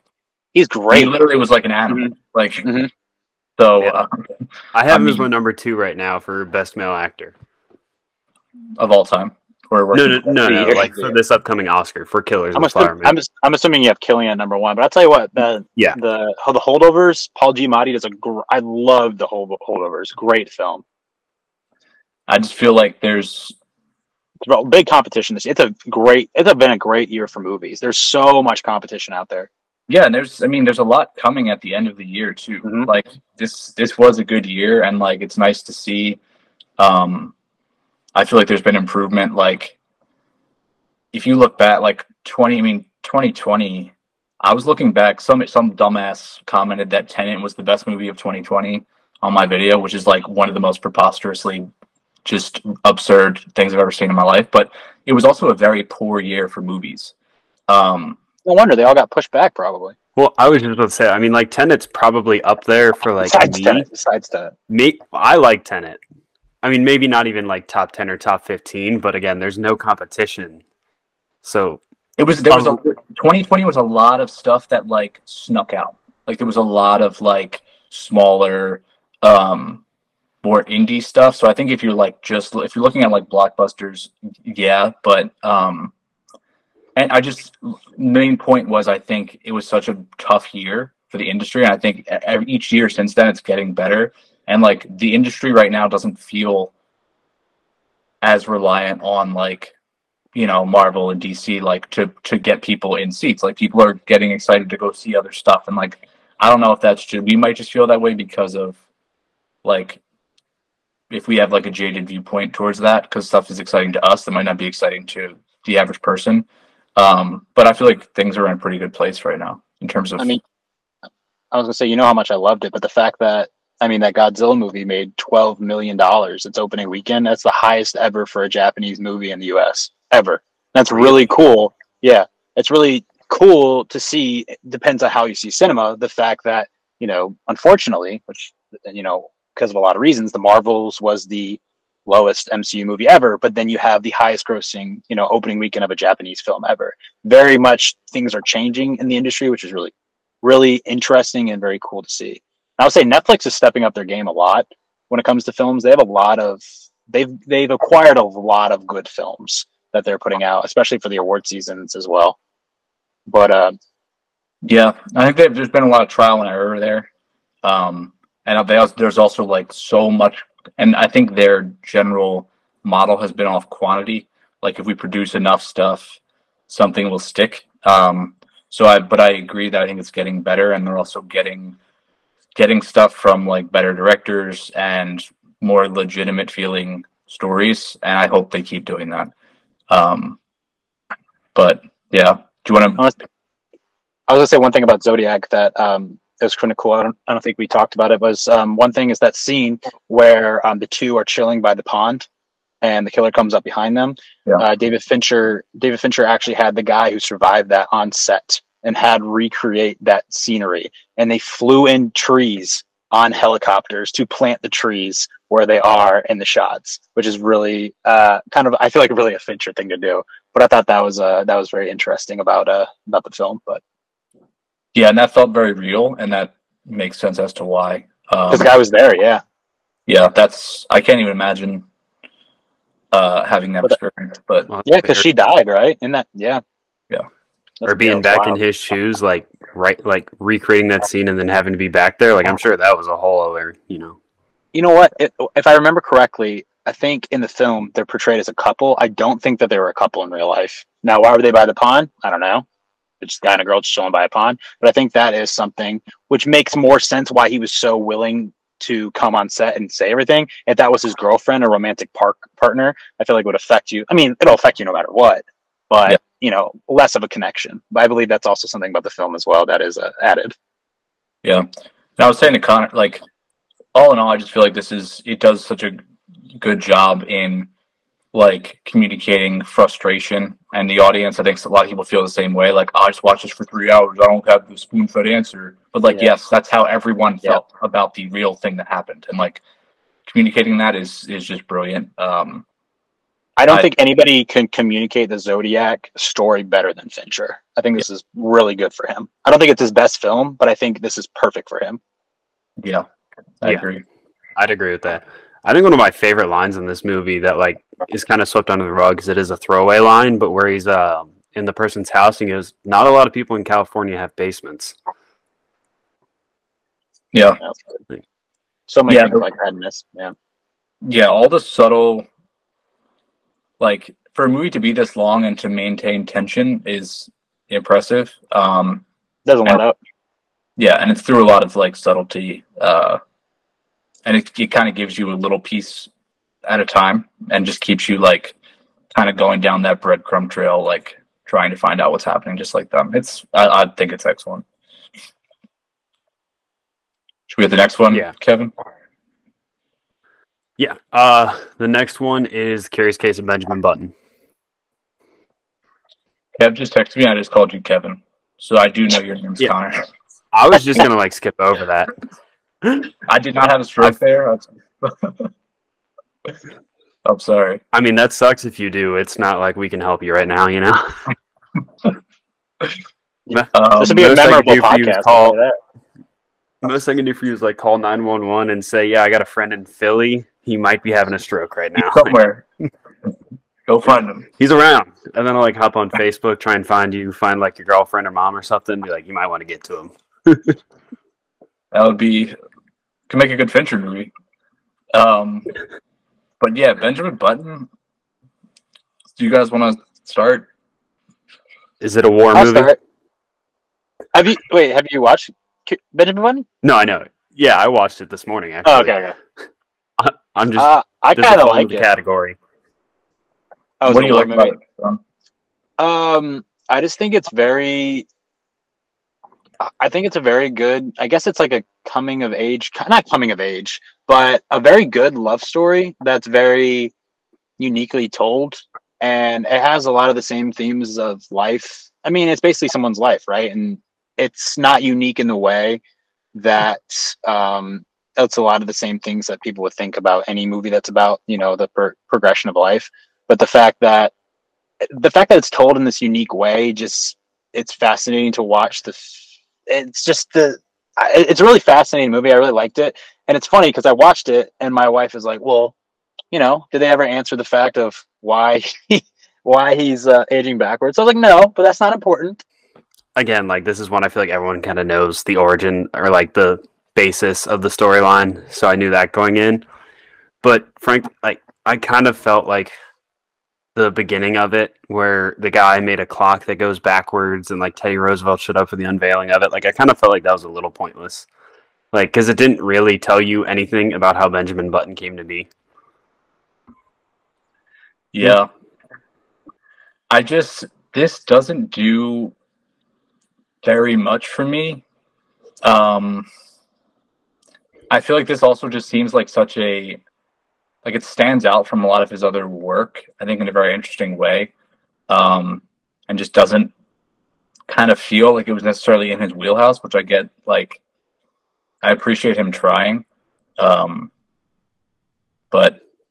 I don't know. This just doesn't do very much for me, especially like watching a lot of his other stuff. But yeah, I mean like I'm also like a fairly big Brad Pitt fan and like I don't know, something about his role here just didn't really feel all that special to me. Yeah.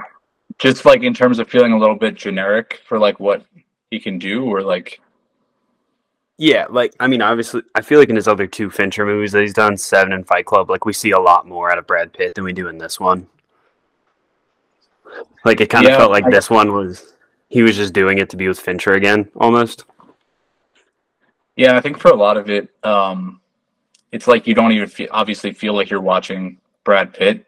I also think like I feel like a lot of how he looks just looks so strange and bad, almost like bad CGI or like bad make. Like I think it got a lot of praise for that aspect of it, but I think a lot of it looks so weird that it's almost like jarring and pulls you out of the movie. And I also just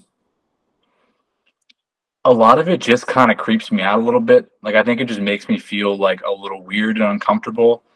I don't know. Do you feel that way at all, or?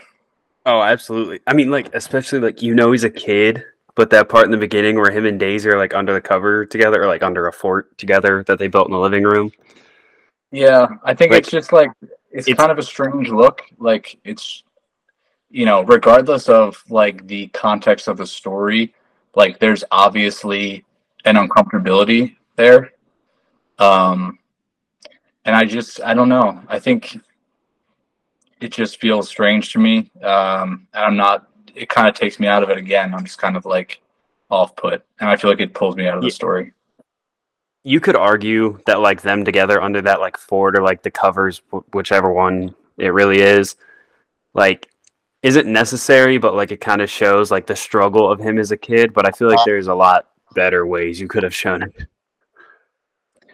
Something I was reading a little bit about is a lot of people have compared this to Forrest Gump a bit, and just in terms of like uh, a full life, kind of like being examined and going through like different periods of history. And I think I'm not a big. I mean, we've talked about that. I'm not a big Forrest Gump guy. So like something about Yeah, this. neither of us are. Yeah. So I think like something about this kind of like long lifetime story just doesn't do that much for me. And then I also think like Pitt and Kate Blanchett. Uh, I don't think the chemistry is that great. Um, and just I don't know. I feel like that needs to like really hit to kind of carry the movie, and I don't feel like it does. So yeah, all in all, this is just like I'm not trying to trash it. I wouldn't fault someone for liking it, but for me, it just doesn't really do too much.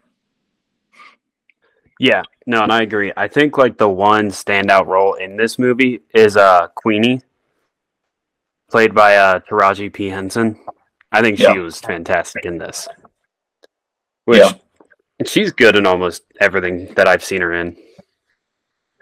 yeah. I agree. And I think this is one that just you probably could have cut maybe like a half hour out of this, and it would be a lot more engaging. Yeah. But as it stands, just I feel like it's kind of a slog because I don't have that investment that I need to normally get through a movie that's that long. So Yeah. that's kind of One thing I would like to see too, but like it would completely change how the story is written. But like maybe see him try and be a parent, like as he's getting younger at the end. But I mean, that would completely change. Like he would, or his daughter wouldn't be reading this story about him instead. Like it would just have to be following him from start to finish of life. yeah. Um, I think there are maybe some other moments in life or directions they could have gone that would have been a little more compelling, um, and made for a more interesting narrative. But yeah, as it stands, this is something I don't really think I go back too much. I also think, I mean, it's interesting that it was an adaptation of a F. Scott Fitzgerald like short story. So I think that's cool. Finding like interesting source material like that, but it just doesn't do too much for me. Yeah, it's funny. Every time I hear F. Scott Fitzgerald, I just think of the scene from Ted 2. You see, they're making that Ted series, Are they really? making a Ted prequel series, I believe, on I want to say Amazon. I don't know how necessary that is. I mean, dude, most of what gets made now is not necessary, but they're Well, just trying to find something to make money. But yeah, like I've a seen what I trailer. want out of Ted. Yeah, there's a trailer out, and some people think it's funny, but I don't really feel a need to watch that. I don't know. I mean, if Seth MacFarlane is like directing it and stuff, I might check it out because he is a very good comedic writer. Yeah, yeah. Should we jump into the next one? Yeah. Actually, getting off topic on Seth MacFarlane real quick. Have you seen A Million Ways to Die in the West? Yes. That's Yes, one of a my very long favorite time ago. cameos in. It's one of my favorite cameos in cinema history. Was Django at the end credits scene? Yeah, I think that's fantastic. I kind of forgot about that movie. It's like some moments are kind of funny, but See, I watched that for the first time ever this year, so that's probably why I remember it so well. But okay. and the whole backstory of Liam Neeson on that movie. But anyway, next movie we're hopping into is The Social Network, a movie I was harsh on for years. I watched it years ago, and I thought it was like aggressively mediocre. Like I just didn't enjoy it at all. And then it was funny because I talk to the guys from Raiders of the Lost podcast every now and then, and I told them that, and they're like, "No, you need to go rewatch it." They're like, "We thought the same thing," and so I rewatched it last week in preparation for this, and so I treated this movie too harshly. What did you not like about it originally, or what about it like failed to connect with you? To be honest, I probably didn't pay attention enough as much as I should have. So I remember just thinking that the movie was kind of boring. I didn't like. I mean, not that you're really supposed to like them, but I thought the Winklevosses were like just super annoying, and there was nothing like I enjoyed about that.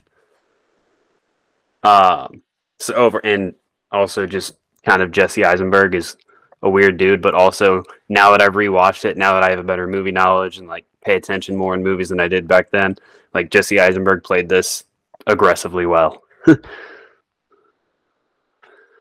Yeah. No, yeah, I agree. Stone, what are kind of your general thoughts? You guys can still hear me okay, right? Yep. Yeah. Okay. My general thoughts. Favorite Fincher movie. That's a real general thought. Love it to death. Great movie. Like I said, similar to the Fight Club. I think everything is working here brilliantly together. Jesse Eisenberg for me is the second best casted person in a Fincher film. I think the next movie that we'll talk about, no. In a couple movies, we'll talk about who I think is the best cast person. Jesse's great. This movie came out in 2009, I believe, because it was nominated for the 2010 Oscars. I talked to Dan about It's it today, and 2010. it came out in 2010. That's what I Letterboxd guess is telling me. Yeah, basically, it's Yeah. wild to think about the fact that both, like, just with the movie coming out, the severity of how much it affected society, but how much, Oppenheimer affected the world just as much as Mark Zuckerberg has, which is insane to think about because they've done two completely different things, but they will go down in history. Basically, they've changed everything. About the society. I think it's a very important film, and there hasn't been a more important film in Fincher's work than this one, in my opinion. But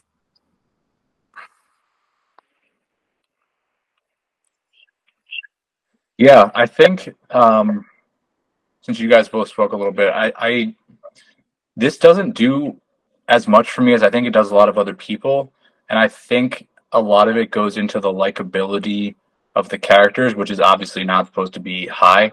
Um, I think a lot of what I look for is connection with characters in a lot in movies in general. Um, I think that kind of lacks here, and that lacks, I think, in a lot of Fincher's work, just because of how um, I see a lot of it can be. But at the same time, like I have massive respect for it. I think the performances are great. The screenplay itself is obviously wonderful. Like you mentioned earlier, Stone, like the music, the score fits the tone perfectly. Um, I think there's some, you know, liberties taken in terms of the actual storytelling, but again, that's frequently necessary to make like an engaging story. Um, and yeah, like it's given people a lot of memorable moments. I think for a lot of people, this is their favorite. Um, it's in my, upper echelon, but definitely not uh, close to one for me. But I do have a lot of respect for it. Um, and Jesse Eisenberg was perfectly cast. It couldn't have really been any better. So, uh, yeah, I think they definitely nailed the casting here. You know what I'm just now realizing that I'm looking at the cast of this movie while you guys talk is Erica Albright, his girlfriend in the beginning, is the girl in the dragon tattoo. yep. Wait, is who, Connor? So his Rooney girlfriend Mara. in the very Rooney Mara. beginning, Erica Albright, that he like blogs about, that's the girl with the dragon tattoo. In which version? Rooney Mara. She plays Oh his wait, girlfriend. You see, you're saying that's Rooney Mara. yeah, I didn't realize she was the same person Yeah, no, I in both honestly films. I honestly completely forgot that she played Erica. Um, but yeah, no, I was again having a bit of a stroke there. But yeah, that's funny. It's cool. It's always cool to see like, and I think Stone, we were talking about this one time. Like, there isn't always the most carryover from actors throughout working with Fincher, and I think potentially because it's like a really difficult process apparently. So it is cool to see like when someone makes a jump with him. I love Rooney Mara. I think she's ridiculously good in general. So yeah, I mean that's also just like it's such a small role. I feel like I almost forget about it, but I forgot she was in this.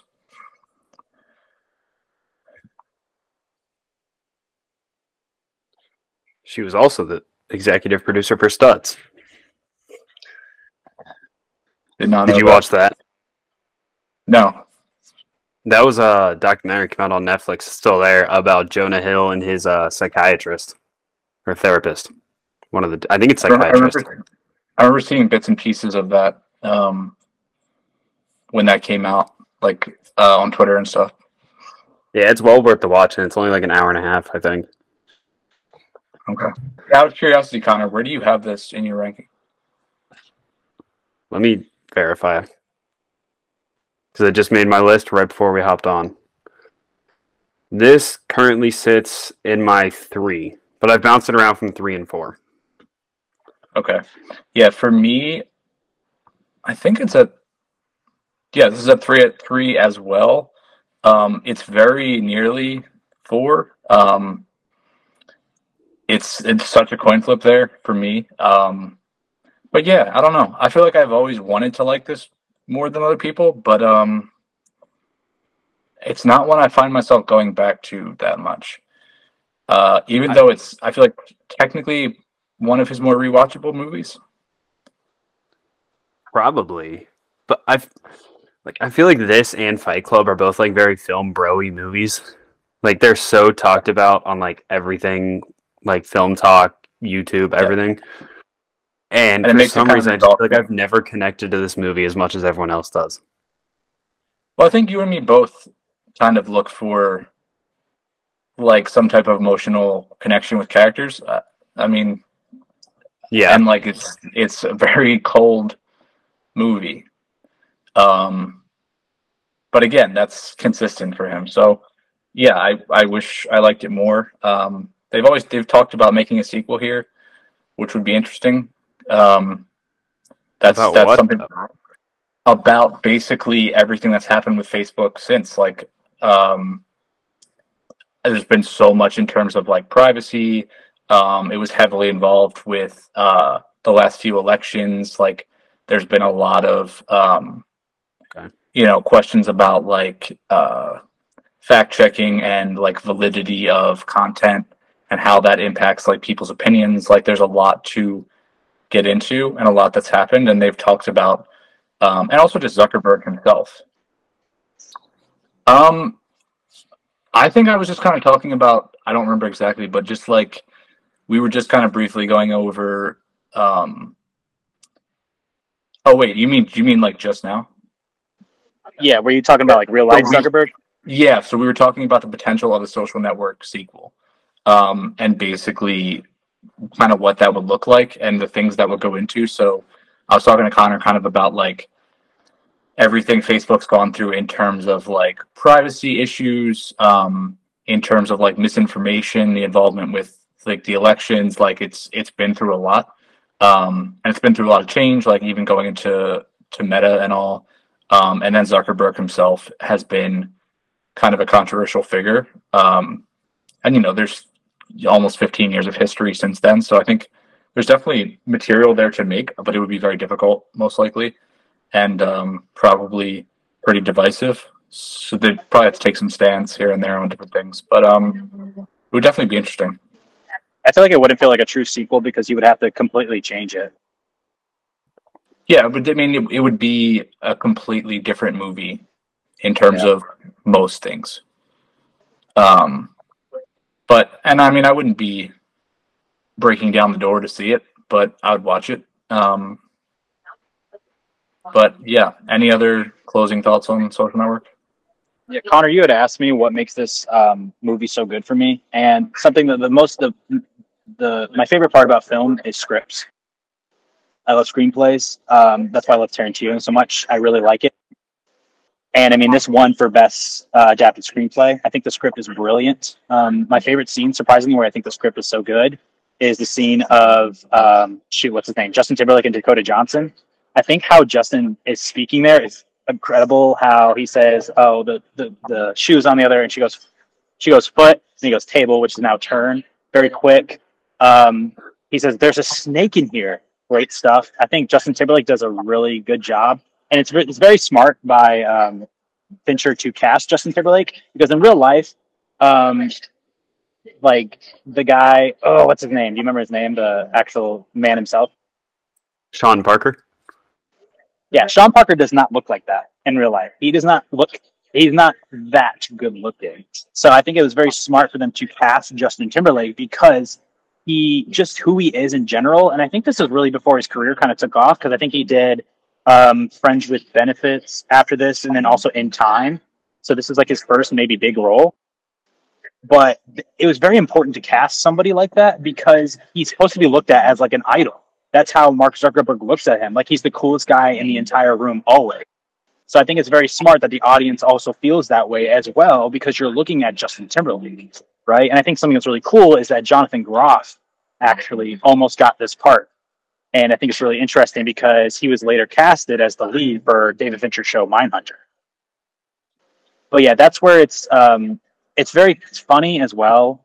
There's very unnecessary things that still work, like the fact they didn't have to do the Army Hammer double.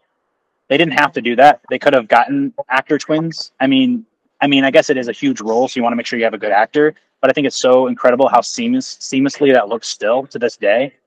I think it looks phenomenal, and it's very interesting because the guy who played his body double, I don't remember the actor's name, or because they just copied and pasted Army Hammer's face on there. You got it.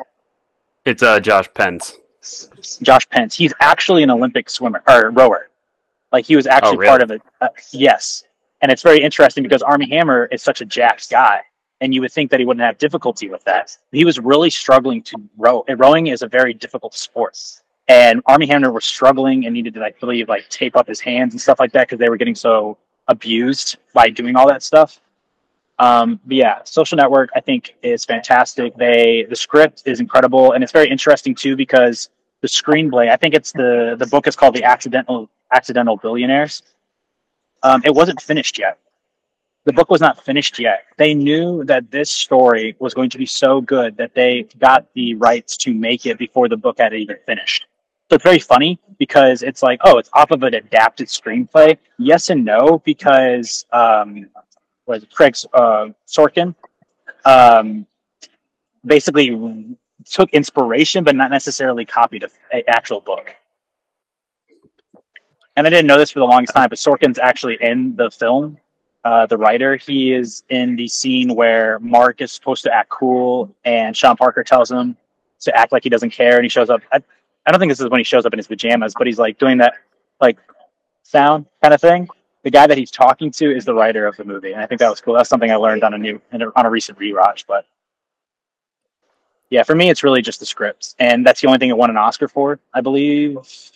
Maybe the music as well, but very deserving. So I'm upset that it didn't win Best Picture, and I told Dan that today. But if anything, it would have been a crime if it didn't win for Best Script. And I think this is the best script out of any of Fincher's films. But yeah, for me, that's why it stands apart from anything, because I'm a big man of dialogue. So You guys know how Army Hammer beefed up for this role? How's that? He went on his cannibal diet, strict meat, I thought that's where you were headed with this. a lot of protein. yeah. I think there's a scene where they're just eating randomly, and it's like 3 patties. Like the burger is huge because these Olympic rowers have to eat so much food.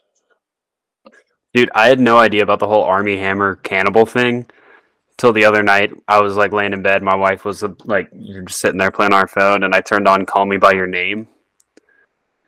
And she goes, "Why are you watching a movie with a cannibal in it?" And I was like, "What the fuck are you talking about?" Yeah, it was a very, very bizarre turn for him. An interesting casting, what if, was the fact that I believe Shia LaBeouf was considered to play Mark Zuckerberg. That wouldn't have been nearly as good. No, and it's and it's incredible. And I would love to see Eisenberg because I think he's a really good actor, and he doesn't really get a lot of roles. I feel like not in like big name Hollywood movies anymore. Is that he really loved working with Fincher, and that's something that I really didn't get to touch on. I don't know the details of it, but I know that Jake Gyllenhaal had a really tough time on the Zodiac set with how much like takes Fincher was doing, and Jesse Eisenberg loved it, absolutely loved it. Doesn't And surprise me. I feel like he's kind of an alien. yeah, Which is why he's the perfect man to play Zuckerberg. and Yeah. I'll touch on it briefly, but the fact of how quick the dialogue is. I don't know if you saw my video, but the fact that Aaron Sorkin and David Fincher sat down and they timed the dialogue and they read it together and they timed how quick it should be in the film, and then they clicked it and they knew how quick it had to be spoken. That was a lot of the reason for the 99 takes of the first scene, was the fact that Rooney Mara and Jesse Eisenberg were not talking quick enough. Their performances might have been fantastic, but it needs to have that quick pace, which I feel like really works with the characters. You say like you can't connect, a reason for you can't connect with them, and it makes sense. These are guys that we're not familiar with. They're I mean, you guys are geniuses, but you know they're very smart. You know, very tech guys, Harvard, everything like that. The quickness of the dialogue makes sense with every single person that is in this film, every single character, and I think it works. It's incredible. I really do like it. It's one of my favorite films of all time. I've never made like a list ever, but it's up there for sure. Sweet. Anything else for you on this, Connor? I don't think I have much else on it. Like I said, my piece mainly. I actually was very impressed by Justin Timberlake in this role. Other than that, though, in his career, I don't know how much he's really impressed me with acting wise. Yeah, fair enough. Do you want to roll into Gone Girl? That's not next. Girl with the dragon tattoo, my guy. Oh my god, I'm a dumbass. What year was Dragon Tattoo? 2011. That's honestly Which is crazy that he came right back. That is insane when you think of the gap between Gone Girl and Mank. Yeah. Which I guess he did do Mindhunter, but yeah, it's insane that that he did back to back. Yeah. Especially with like the detail that Fincher puts in every one of his movies and how long they are. Yeah, and I'll start here. This is my favorite Fincher by a bit. And I actually just changed that. It was 2 for a long time. But on like rewatching, I just think this is different than anything else he's done. Like I said, I love Rooney Mara. I think she's excellent. I think that is probably my favorite character he's ever written.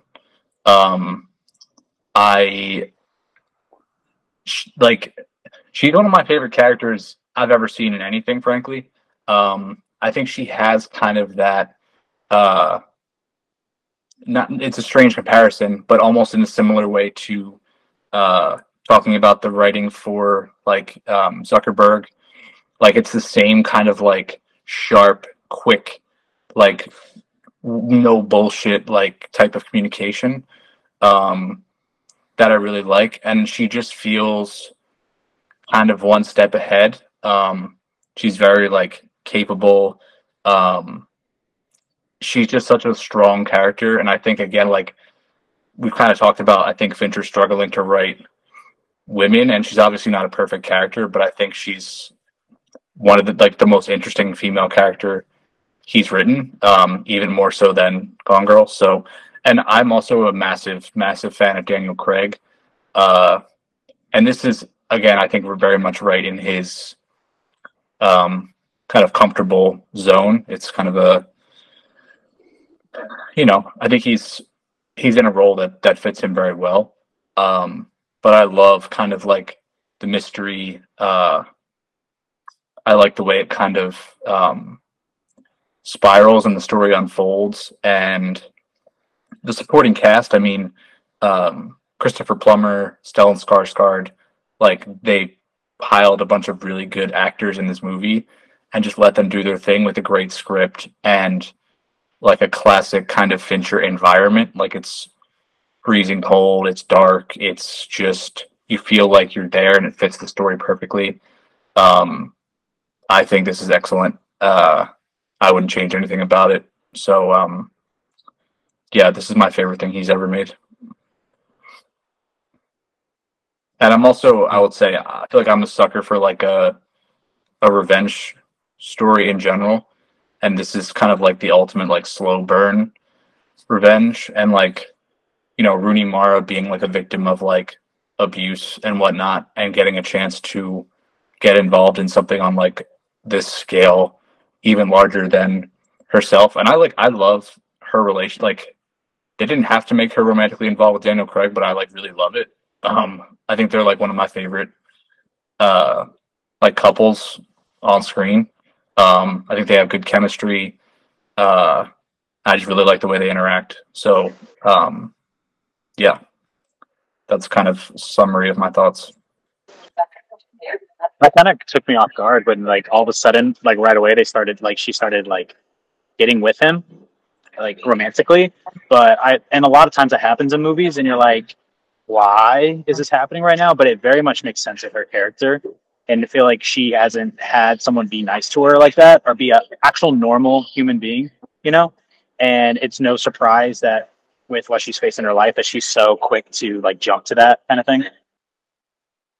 Yeah, and I think she's very like she's so like I feel like it could have been strange if it didn't fit her character, but I feel like she's so direct and just like no bullshit. Um, and I feel like it's interesting even from the first scene when he walks into her apartment and she's so on edge, like she has her taser, like she's just kind of watching him like a cat almost, like she's just like waiting for him to like you know make a mistake or like be weird towards her or whatever, and he's just so matter of fact and just like normal, but she still kind of has like those defenses up for a while, kind of like feeling him out. um but he just kind of like treats her like a normal person, so I like their dynamic a lot.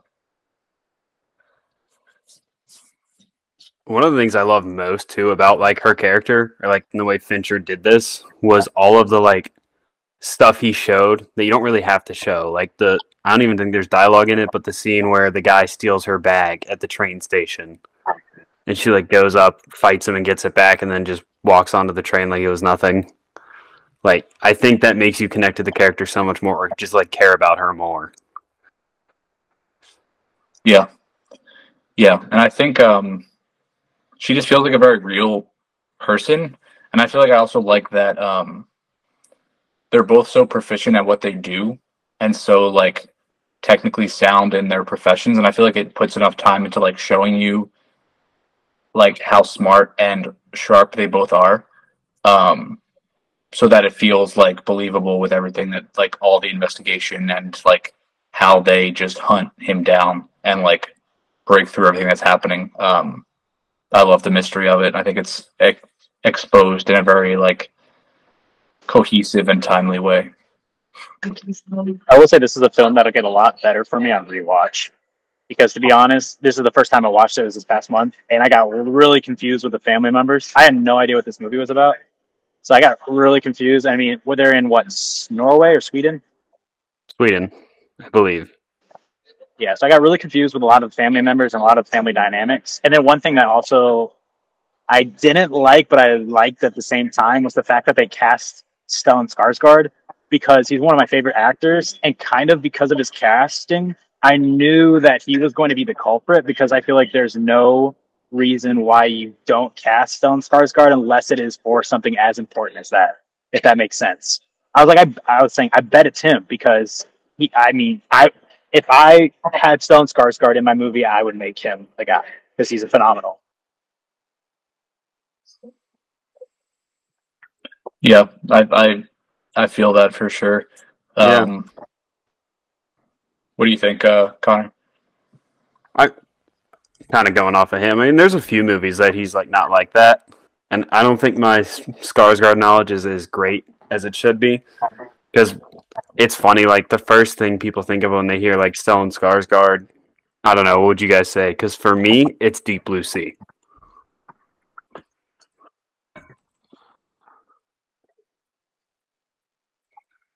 I honestly kind of forgot about that movie. It's also funny. It's funny that they cast like one of the most famous like Swede actors of all time in this like big Swedish movie. I think that was a cool nod. And I think was this. I'm assuming this was shot on site. Do you guys know off the top of your head? I'll Google it real quick. It's funny. They could have just had the whole family be all the Skarsgårds. Yeah, it says the primary filming location was in Sweden. Yeah. Also in LA, a little bit in London too. But and it feel like it. I think the feel of this is very a little bit of Bond-ish, but almost with Rooney Mara as the Bond-like character, which is interesting. But I think the tone of it is very much, and I would love to see Fincher make a Bond movie, honestly. Yeah, I was something going to that I ask you couldn't. guys how this compares because I've never seen a Bond movie. That's wild. I think it also like it's so tough to say because like there's been so many iterations of him and they've changed in tone so much over the course of 60 years. Yeah. I'm more talking Daniel Craig's Bond. Was this before or after he was cast as that? This was after, yeah, but like in Okay. the course of um I I thought want to so. say Skyfall. This was 2011. I think Casino Royale was the first one, I believe. I think it came out in 2007. Yeah, so this has a little bit of a similar feel to me to Skyfall, um, which is the one with Javier Bardem as the villain, which came out the next year. Um, just in terms of like the darkness, moodiness. Um, I also think there's some like very dark, tongue-in-cheek, like funny stuff in this movie that I enjoy. Uh, but I also could see a lot of people not liking it. If you told me you weren't into it, I would not fault you. It's really dark and hard to watch sometimes, but I was I going to love a say, good especially the revenge. scene with the social worker. Yeah, I was surprised by that. I didn't know that going in. I was watching with my wife, and I was like, "Wow, this is way more intense than any other Fincher film." Yeah, yeah. That's like kind of at the heart of the story itself. Um, but I mean, to me, it feels real, and like there's people like people get taken advantage of in the world all the time. And again, like that's Fincher going into like people and what people are like, and how when people are vulnerable and like don't have other like means to get what they need, like they just get taken advantage of in every way imaginable. So it's awful, but feels real to me. But I also love like when she goes back and like he gets his comeuppance, like that's great to me. And I love like her matter of fact nature. Like the violence feels very real. Um, I think that's I think it's a strong scene. Oh, yeah. One, It's right there in comparison with Kill Bill with Buck. Yeah. Yeah, it's really good. But again, like I said, I could see people not liking this. I get it, but um, to me, I wouldn't change a single thing about this movie. I'd say a couple things that one thing I like and one thing I don't like. I liked, and it was very interesting because I was sitting there waiting, is the fact that they don't really connect for a long time. Yeah. Like it's setting up everything about the mystery, and then setting up everything about her character. And usually that wouldn't be good in the film, but both of them are so interesting. She's so interesting to care, and she's really the main character. It's called The Girl with the Dragon Tattoo. Yes. You get some fleshing out of Daniel Craig, but not as much. But then it's cool because she's way smarter than him, and that's plain. She's able to catch on to things really quickly. So you don't need to see her get explained the mystery as much as Daniel Craig is getting explained everything that's happened, because she can catch on to it very quickly, which is how she discovers that like people are connected in like, I don't know, a couple days or whatever she does. She's like, oh yeah, there's way more women than you thought there was. But one thing that was in the back of my mind that I can't help thinking about was the fact that this is part of a book series, and everyone's like, oh, is Fincher going to do the whole series? No, I don't think that'd be really a Fincher thing to do. But the whole thing where she goes undercover at the very end and she's doing all this stuff and she kind of screws over that big guy, takes all of his money out, all of that, that felt like to me the possibility of a sequel and say, hey, this is what more we can do with this character kind of thing. Like, this is what she can do if she has the opportunity. So that was something that kind of took me out of it. I don't necessarily know if that was necessary, but I get why they did it. And the only thing I could think about is like that, all that stuff is very vital for a sequel, is what I thought. So that was something in the back of my mind. I also feel like that's a shame. It's a shame. I guess we're not going to get that most likely, because I think that's a character that would do really well now. Like there's like, I mean, this is a much bigger conversation, but I feel like there's a lot of poorly written characters in general, but there's a lot of, I think, female characters that, like, for example, like the Marvels, the writing in that is bad, and like that's not anyone's fault. It's not the character's fault, but like those characters have to be written like hokey, and the movie has to be fun. And but like, why can't it be like a serious, good movie? Like, and she's like feels like a real person. She's not sitting there joking or quipping or trying to be cute or fun. Like she's just living life and like dealing with like difficulties, and then also like super intelligent and like super capable, and also like capable of protecting herself. Like she's like a real person. Like, and I think she's a great character. And I think I would love to see a sequel now. I think it would do really well, but it's also really, really dark, and it's not, you're going to probably make it rated R, so it's not like you're going to be, getting kids to go see it, but she's a great character, and I wish she had more movies, like a whole series. I would love it. So. Yeah, you could literally have like a female Bond. That's basically, that's what it feels like. And it's a missed opportunity because I feel like there should be something like that with a female lead in Hollywood, and there's really not. And well, like we're you said, actually getting that. They're doing the spinoff of John Wick with Ana de Armas, the ballerina. Yeah, but that's a spinoff. I guess I don't want to hamper. I haven't watched it, but I'm glad that we're getting it now. But it would have been cool to get this back in 2011. Imagine if we had 3 or 4 Girl with a Dragon Tattoo movies by now. Yeah, and the thing is, like, I would prefer, like, the next Bond could be a woman. I wouldn't give a flying fuck, but I would prefer to have seen 5 of these movies, because this is a female character that exists. That's awesome. And like, why not let her have a series that feels like that's based off this real character, like rather than just trying to co-opt something and like, you know what I mean? Like, does that make sense? Like, I would love to see just like, characters get a chance in stories that already exist, because there's a lot of them out there. There's a lot of incredible female characters in literature, book series. Like, take those and adapt them and make them good. Like, you don't have to just say, oh, James Bond is a woman now because we want to like get a different perspective or a different target audience. Like, why not continue with that, but also write like great female stories as well and like adapt them? Back to our conversation from earlier, that's why I think I would like to see a Kill Bill 3 so much. Yeah, and it's another really, like, I think she might be. I was literally just thinking, I'm working on a video of like my top Tarantino characters of all time, like top 10. And like, I'm just thinking about where she belongs, and it's very fucking high. Like, she might be my number 2. With number 1 being, honestly, Hans Landa, probably. Yeah, I mean, that's fair. So yeah, huge fan of this. Wish there was more. And big Rooney Mara fan. You might have just changed my ranking a little bit. Dude, I hate doing podcasts because literally I'll have my list up, and this entire episode, when we talk about movies, I've been like shifting them around because it's making me think about it more.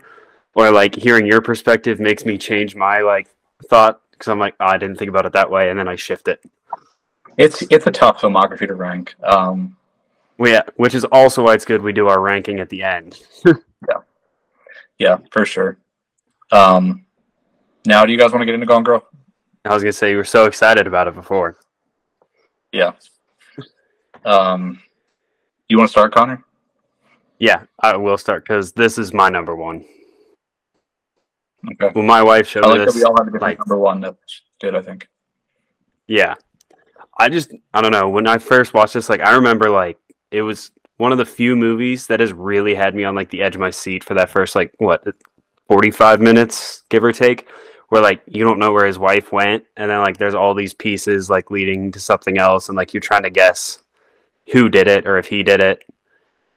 Keeps you guessing. I think the second act does slow down a bit, like, when she's, like, in the trailer park and all that, but I think the whole scene with, like, or a whole storyline of, like, her with Neil Patrick Harris's character, like, really intensifies the movie.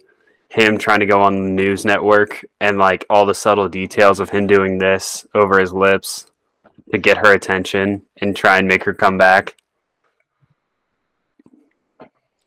Yeah, I think this is very, very, very good. And again, it's like you hate these fucking characters. Like, they're awful. Yeah. And I like that it's not.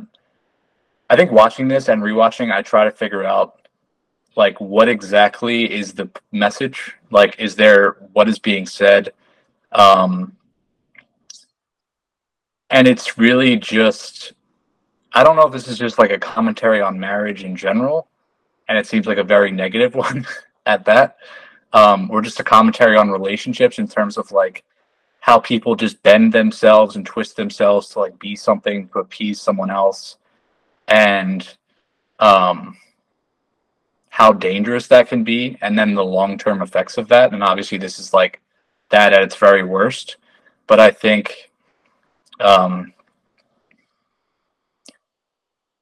it's just really a movie about the importance of, I guess, knowing yourself and knowing who you are and being able to walk away from people that don't appreciate that, but also the dangers of just completely losing yourself in an act, which is interesting. But it's like Ben Affleck's character is not likable in any way either. One thing I wanted to ask you guys was, when he knocks her down, did that happen or did that not happen?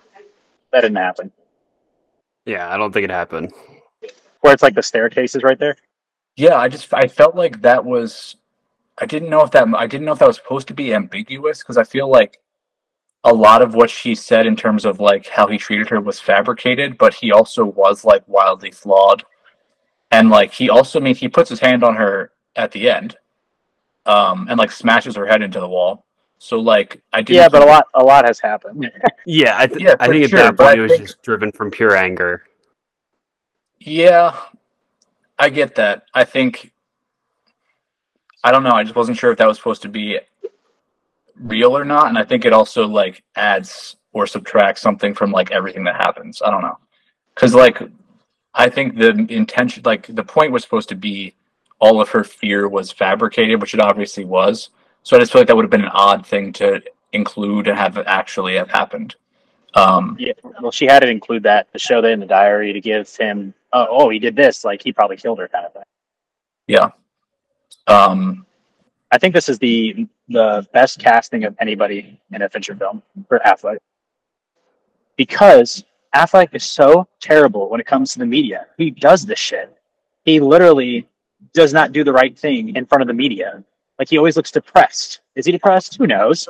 But he, like, there's this whole thing of him looking annoyed at, like, an Oscar party or something like that, and Jennifer Lopez is like, "Hey, shape up."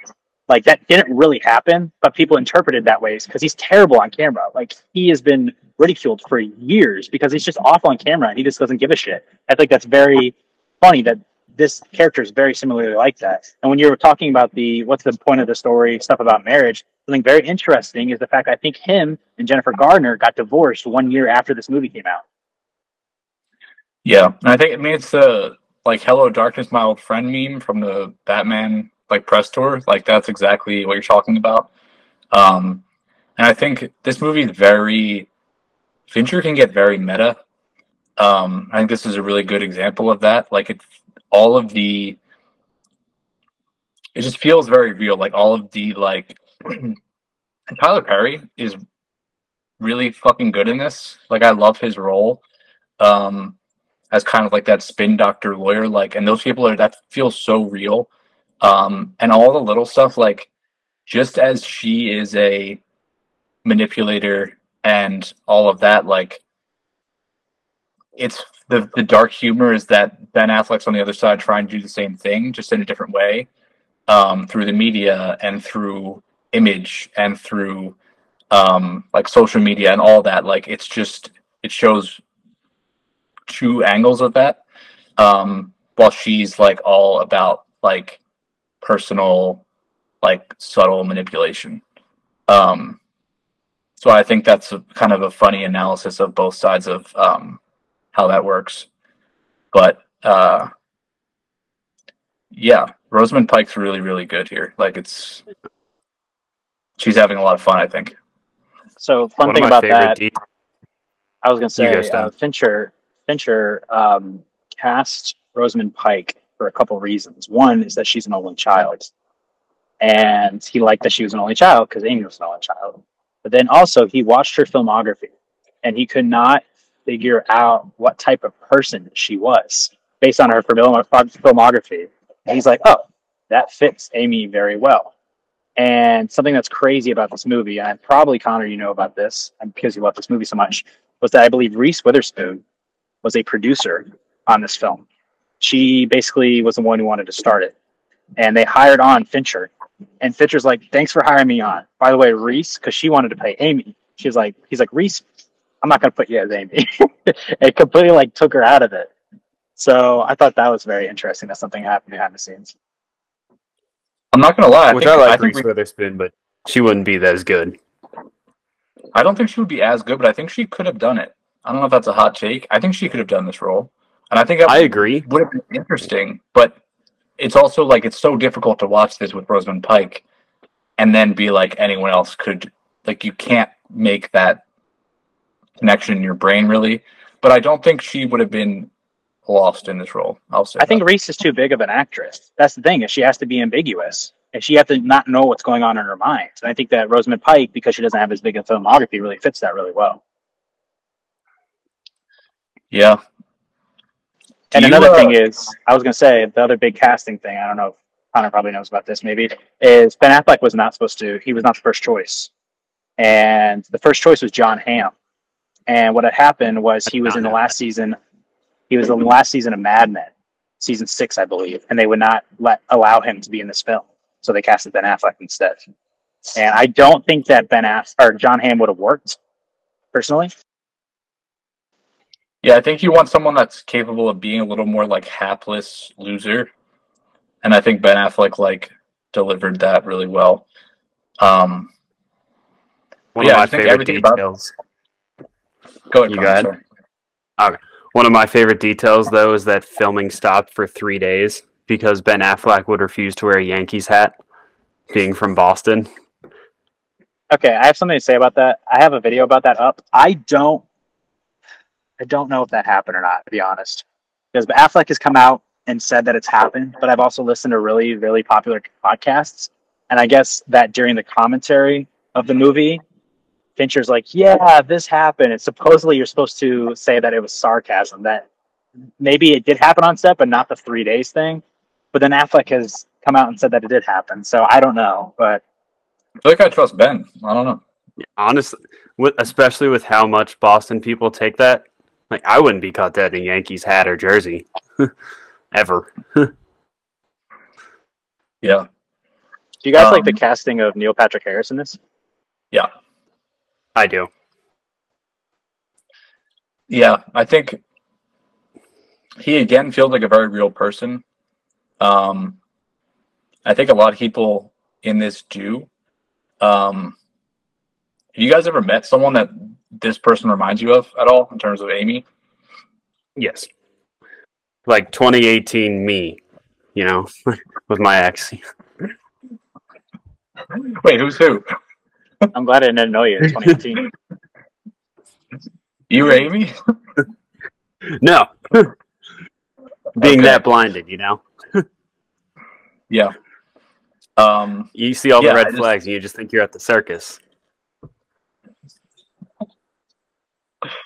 Yeah, I will just say I think she feels very real. And I really enjoy the scene at the end. I don't know the woman's name that plays the main detective. I think she was good. And She's I great like, in this. Yeah. yeah, I like Kim at the Dickens. end. Yeah, I like at the end when they're all sitting there staring at Amy, and she starts like pressing her and doesn't let her just fucking lie.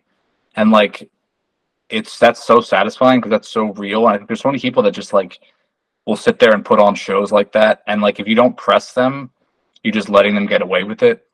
But it just takes someone being like, can you stop and talk about that? Like, what did you say? And like, it just unravels. And I just really, Yeah. The big thing is she was tied up, and it's like, how'd you get the box cutter if you were tied up?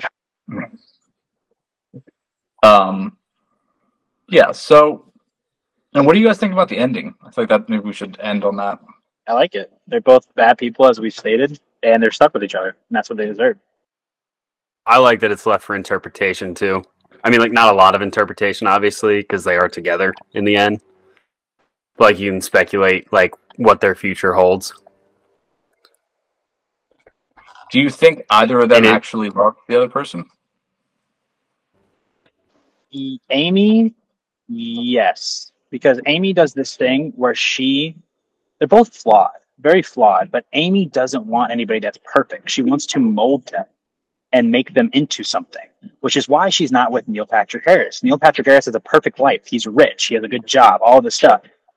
Nick is a very flawed person. So I think she loves the fact that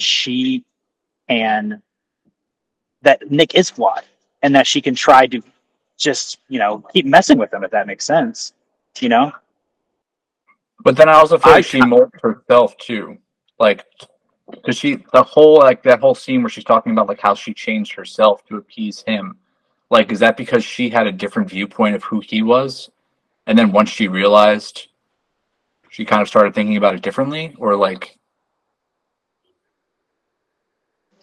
I don't know. She's tough. She's a tough character too. I mean, I think they both put on a show when they first met each other. They didn't actually, show each other who they really were, and they try to be happy. That's what you're told that you're supposed to, find the person you're meant to fall in love with, get married, all this stuff. So they put on a show, and then they both realize, hey, this is not who the other person is. yeah. I can kind of agree with what Stone was saying about how like the molding and everything, but also I think that like the whole movie she's like lying about how she hates being Amazing Amy in her parents' books growing up. And I think she actually adores the attention and being in the public eye. So I think she's also just there for all that press coverage at the end too. And I think it's going to give Nick something else to write about, so they're both kind of sticking with it for that alone. Yeah. Yeah. It's all the, like, PR aspects of this are very interesting. And it's something like it's kind of an angle that, and also just like sensationalism, the way the media will take advantage of situation. Like, you also see these ridiculous like pundit personalities that are just like milking this for everything it's worth, and they don't care about anything that's happening or the people or anything. They just care about like people watching. I think them kind of like that angle is interesting as well, but it's really just like it's a PR movie, like on top of like media sensationalism and just like looking at marriage, but it's really about like spin doctors kind of. It's interesting. Talking about media and Fincher, I think there's a story that Fincher looked at like 60 pictures of Ben Affleck smiling, and he really liked the weird way he smiled. And he said that guy's perfect, basically, which is why there's so much focus on that one point in the story where he's next to Amy's picture and he smiles. Like Fincher just really loved that that characteristic about Affleck, how he smiled in public. That's interesting. Yeah, it seems like he was really cast for a specific reason. Like that's, I but would with say how meticulous Fincher is, like that's not surprising. my favorite part of the movie, which might surprise you, is I love how much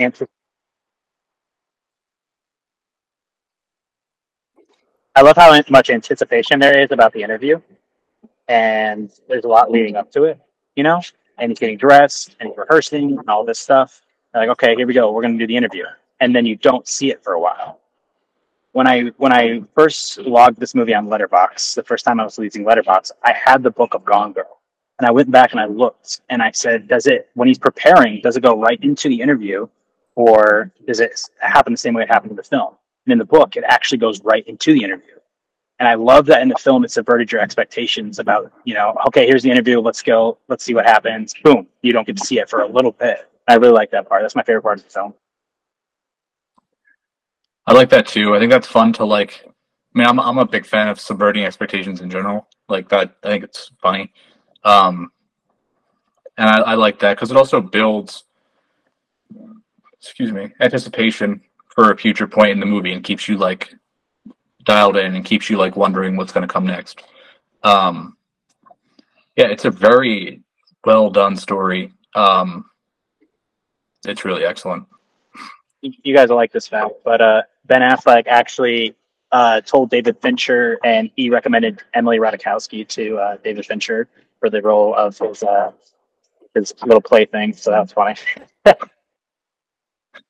Yeah, I wonder why. That's crazy. Oh god. Anything All right. here on for you guys? I think I got all my thoughts out. Yeah. Just like I agree with Ben Affleck, fuck the Yankees. That's about all I got left. I agree. All right, you guys ready to talk about Mank? Because Yeah. that's all you two again. I'll go first. I don't like this very much at all. I think I have kind of like a general indifference to Citizen Kane, which I think is like kind of a starting point of not particularly caring about this. I really like Gary Oldman. I don't really understand this portrayal of the entire situation seems flawed, and I'm not exactly sure why Fincher decided to go ahead and just tell this story in the way that he did, but it seems irresponsible, I think.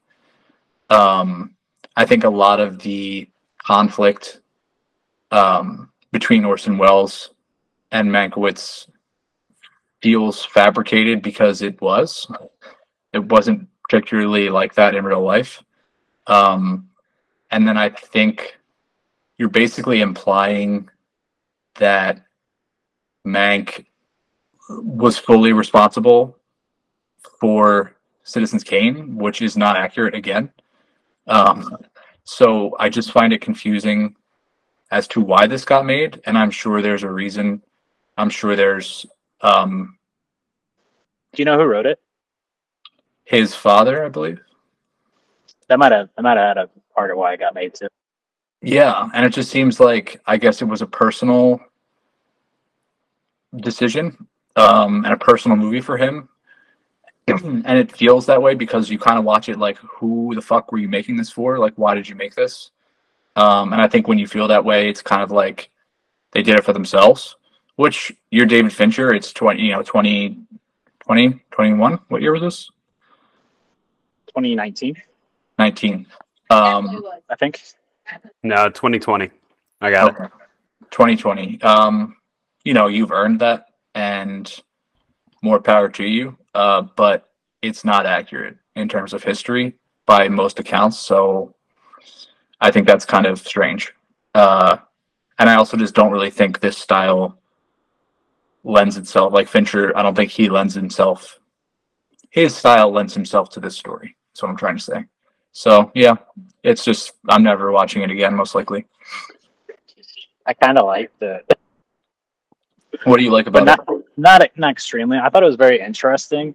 Like you said, I think there's a very why did he make this? Imagine being a director and your dad wrote a script, and your dad's like, "Can you?" Because as far as I could tell, his dad hasn't done anything else. No. Like, have it I pulled mean, what do you do? You know?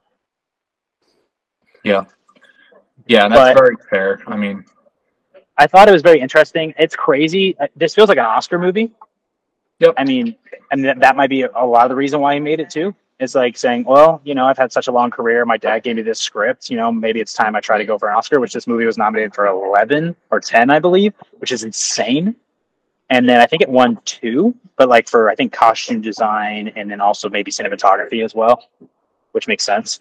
I'm confused why Amanda Seyfried got nominated. I think Gary Oldman's really good in it. Amanda Seyfried, she did fine. Wasn't really a standout because I just watched this like not too long ago today. I think she was fine. I thought the story is very interesting because I haven't watched Citizen Kane. So coming from that perspective of not watching it, I thought it was very interesting. Showed you a lot about Hollywood. The style was different. One thing I didn't like, who was that actor we were talking about earlier from Game of Thrones? I think if I understood correctly, the whole film was about him, basically. And he's the reason why Citizen Kane's being written. It's basically about his story and about him.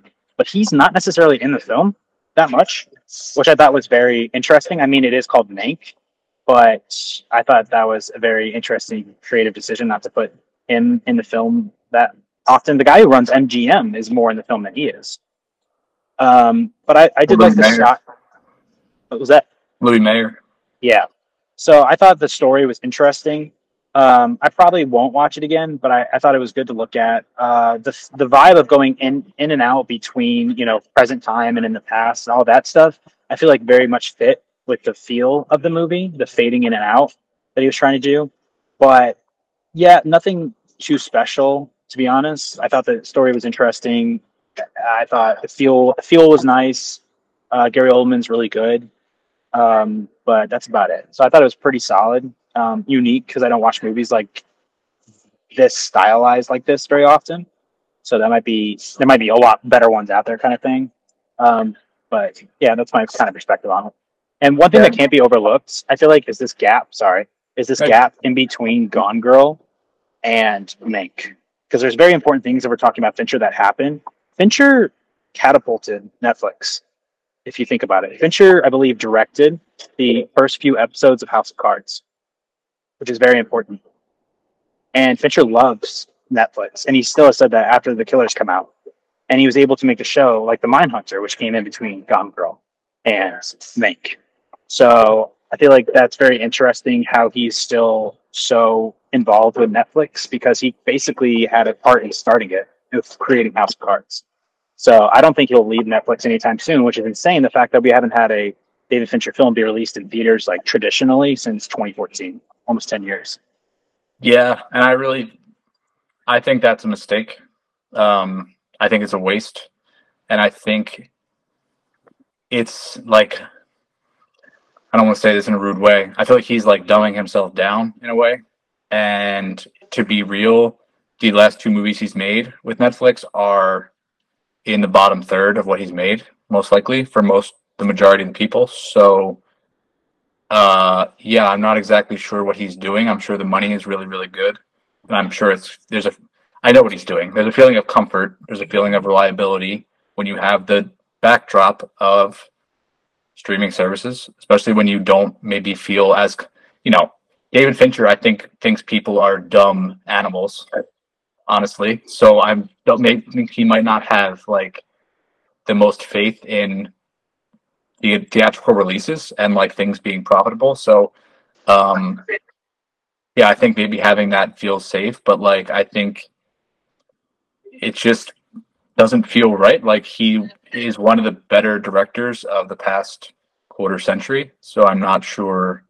I don't know. I don't like it that much, and I don't think anybody likes it except him, because like we talked about Alien 3, there's no studio interference. There's zero studio interference with Netflix. The only thing that's going to be interfering with him is the fact that he will not make probably any more TV shows for Netflix, because he can't make season 3 of Mindhunter because it's just getting views. Mindhunter is excellent. It's a brilliant show, but those types of shows don't get views on Netflix. So he can make whatever movie he wants with the service, and I feel like that is so attractive to him. He doesn't really care about, like you said, if he released a movie in theaters, there's the concern, it doesn't make enough money. It doesn't matter, because Netflix wants someone like Fincher on the service, and he wants the ability to have complete creative freedom, as meticulous as he is. And that's just a perfect match. Nobody likes it except Fincher. It's funny you're saying all that too, and at the in the episode, you were talking about how it's hard to find any of his movies on a streaming service right now. Like, you would think Netflix would want to pick up all of his work now from how much he's done for them. It's all about contracts and stuff, licensing. Yeah. Hopefully they will. But yeah, that's all I really have to say about Mank. And you were talking about like Charles Dance, like that's another thing. Like, I think this movie exaggerates greatly his relevance to the story, which again, just like why? Like, I don't understand, but I'm sure there was a reason that this was written in the first place. You know, Fincher's dad, like whatever. You don't know what kind of personal stuff goes into it, like whatever. But yeah, this is just forgettable for me. I'm glad I'm not like you, and I wish I was like you at the same time, because I wish I knew so much about history and all this stuff, but I'm glad that I go into this movie because I can just view it as it is, where it's a very different story. And it's very interesting because you have to think about both types of people. You have to think about people when you're making a film like me, is this going to be entertaining? Which it wasn't that entertaining, but I thought it was solid. But then you also have to think about the people who actually know the true story as well. So I think you're seeing the two types of people that view Mank right here. Yeah, I think that's a great point. Yeah, and I made that comment to Dan too about military movies. Like, I pick out a bunch of shit that bothers me that like the average person would never know. Yeah, and I think you frequently have to decide when you're making a movie, am I going for and I mean this conversation, again, this is its own video, but like this was just the thing with Napoleon. Like, you have all these freaking people bugging out about every detail in Napoleon not being textbook accurate, and it's like those textbook Master and Commander is one of my favorite movies ever made. That's textbook accurate. It's brilliant. I think it's one of the best things ever made. No one cares about that movie. Like, most people don't care about it. I love it, but like, it doesn't make money. It doesn't live on like in the mainstream. So like, you have to choose between like spectacle and making a entertaining movie a lot of times, or telling things how they were. And like, you know, it's difficult. It's not like easy. So you know, I see both sides for sure. It's the same thing with The Social Network too, because that's a biopic too, and there's a lot of made up stuff in The Social Network as well. Yeah, my favorite movie. A movie, like it's not a documentary. Like, there's balance, and like the only person who really cares is Zuckerberg, which I get that. Yeah, and it's like, did fucking Napoleon charge in on his fucking horse at Waterloo with his like cavalry? No, but like, does it look good on the screen? Yeah, like, you know, it's a movie. Like, no one's gonna sit there and watch him fucking drink coffee while he watches people fight for 2 hours, 3 hours. Like, so, yeah, it's annoying. So, Connor, if you don't know about the story behind Citizen Kane, you'll probably like it a little bit more. But it's a fine movie that you don't really have to watch again after you view it one time, in my opinion. Yeah. Now, I'll probably knock out the rest of Fincher this week. Yep. All right, are we ready to talk about The Killer? Yeah. Newest installment. My initial thoughts, the first act was like peak cinema, and the rest of the movie is just all right. What do you like the most about the first act? I just kind of like showing like how methodical he is, like him walking you through all his steps, why he sleeps the way he does, like, you know, his eating habits, like how you have to wait, the heartbeat, all of that until he misses that shot, you know? Yeah. Stone, what are your feelings? Well, I mean, the more and more I read about it and listen to people talk about it, the more I like it. Something that's very interesting that I hate this, but I had this thought going in, is I knew that there was going to be a lot of product placement, right? And when I was doing my Fincher rewatch, there's a lot of product placement in all of his fucking movies.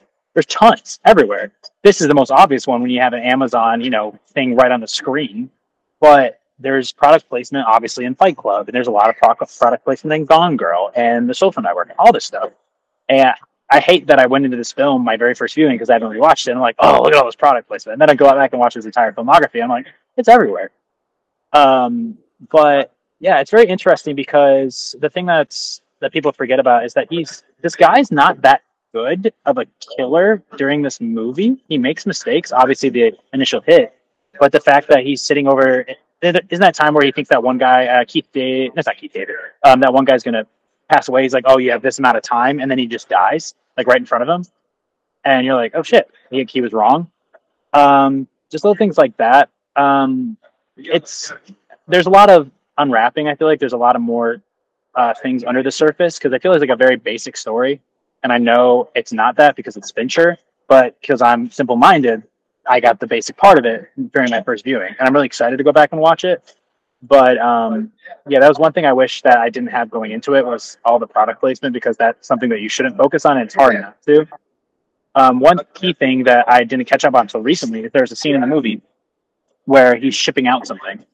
And they're like, do you want fast overnight? And she goes, no, 2 days. I'm like, okay, cool. And that is on later in the movie is when he ships to that building and that a FedEx guy is going into that building. That is the package that he sent. He purposely, I don't know if you guys caught on to that. You probably did. But yeah, I didn't realize that when I first viewed it. But Yeah, I think there's a funny, I don't know if it's funny. I think there's a lot of commentary in this movie about service workers. Like he has a cab driver that he literally just fucking shoots, murders, and just like leaves the door open and just walks away. And I think there's also like obviously the delivery driver later on that he poses himself, like he poses as, but also follows the guy in and out. Like I think there's commentary about like how invisible a lot of those people are and how they just blend in as like part of society that we all actually rely on, but they're just kind of like fodder for the world. This movie is really, I think there's a lot of commentary on like capitalism in general. He is a basically like robot of capitalism itself. He doesn't give a shit about anything in life. He doesn't care about people. He does exactly what he has to do to get paid. His entire like mantra, his core values that he always is repeating over and over again are just based around getting things done efficiently and moving on. Like he's a robot. Like he's like a automaton. Like there's nothing to him. So I think there's kind of some funny commentary there. But I also think like this is Fincher talking about himself, like, or at least maybe how he's perceived. And I think maybe there's some kind of comedy there as well, because he's maybe saying people perceive me to be this, awful, monotonous robot that demands all these takes, and he's so hard to work with, and he's so dark and this and that. But he does care about the woman that gets attacked that he's with or whatever. Like he does make mistakes. And to me, I thought like him missing that shot. I felt like that was about Mank. Like, and I think there's a lot of humor in his reactions. Like a lot of times he doesn't care that he missed, or he doesn't care about the person that died. He cares that he's like, oh, I missed. Like, how did that happen? And I think even when he's going about his revenge, he's like almost trying to prove that he's still capable.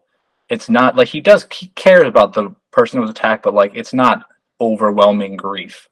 It's like, this is an inconvenience. I enjoy being around this person, but I also like am annoyed with myself that I made a mistake, and my process, maybe it might not be infallible. So I'm going to try to prove that I'm still capable, that I can still do everything I need to do. So yeah, I think this is like, again, I think Fincher really likes being meta, and this is the most meta fucking movie I've watched in a long time. But again, to the average, like to the person watching this who just wants to see like something entertaining, they're gonna watch this and be like, "Yo, I'm fucking bored."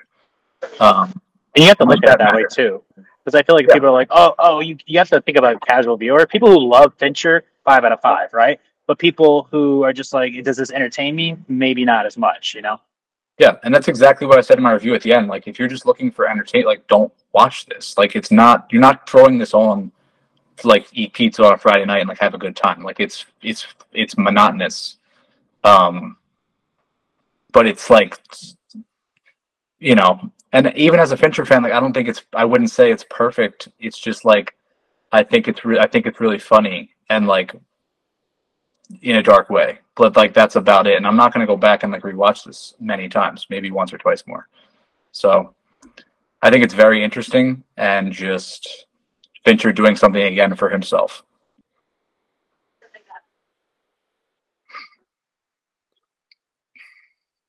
You know, sometimes being on a podcast with you, I feel so inferior when you go on your rants like that.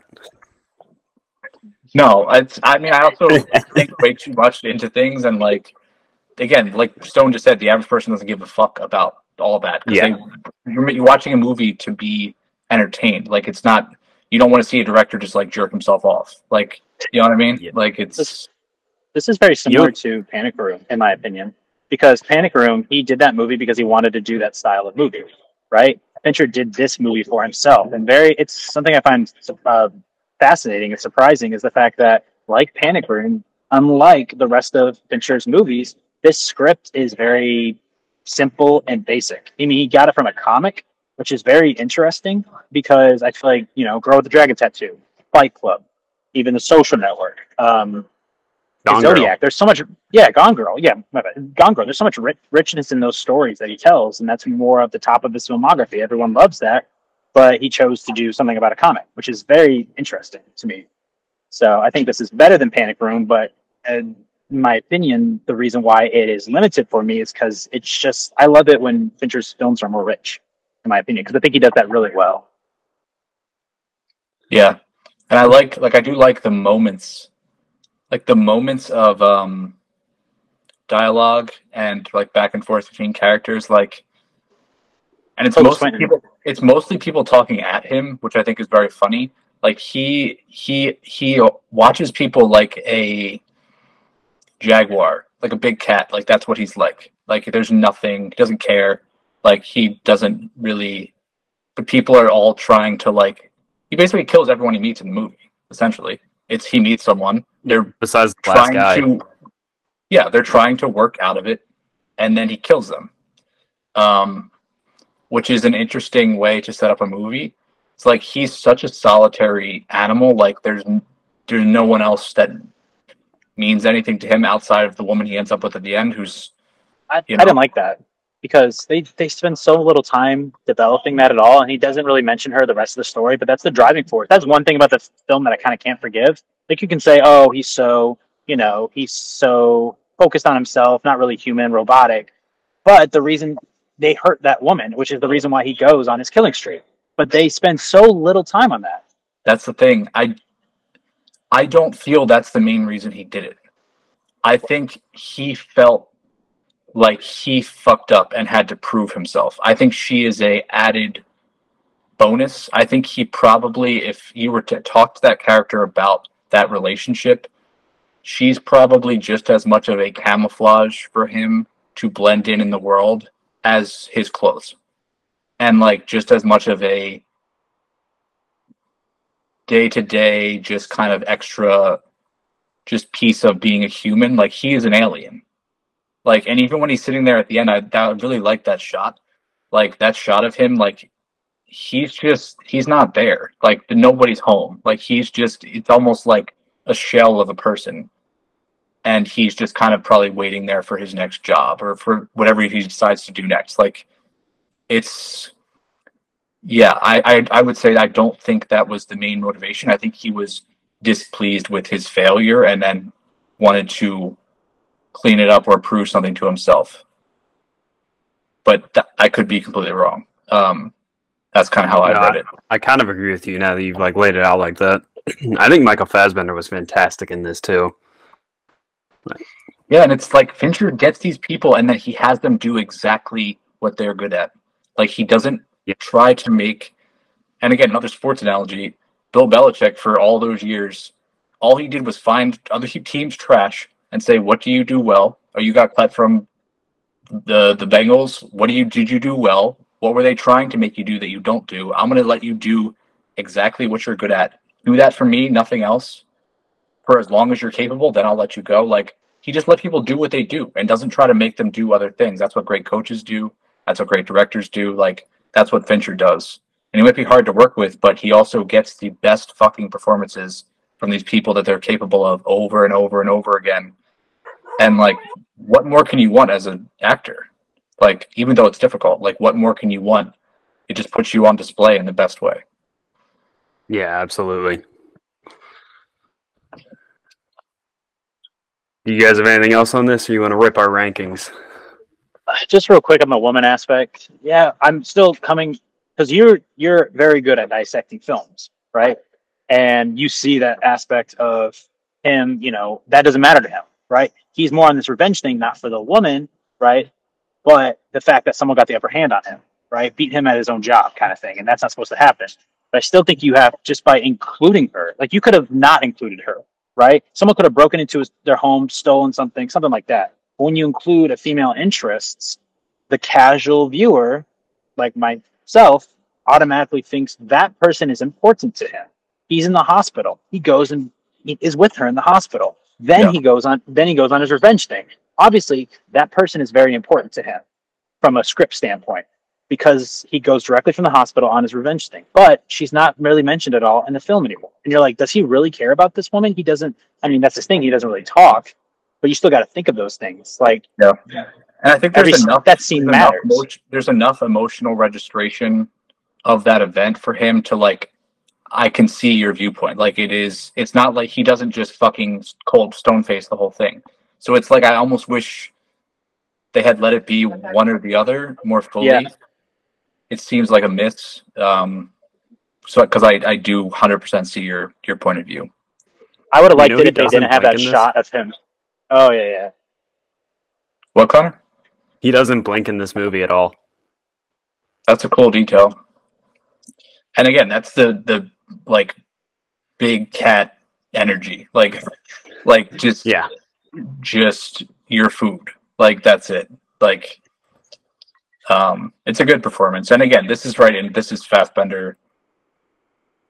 It's nothing new. But it's really good.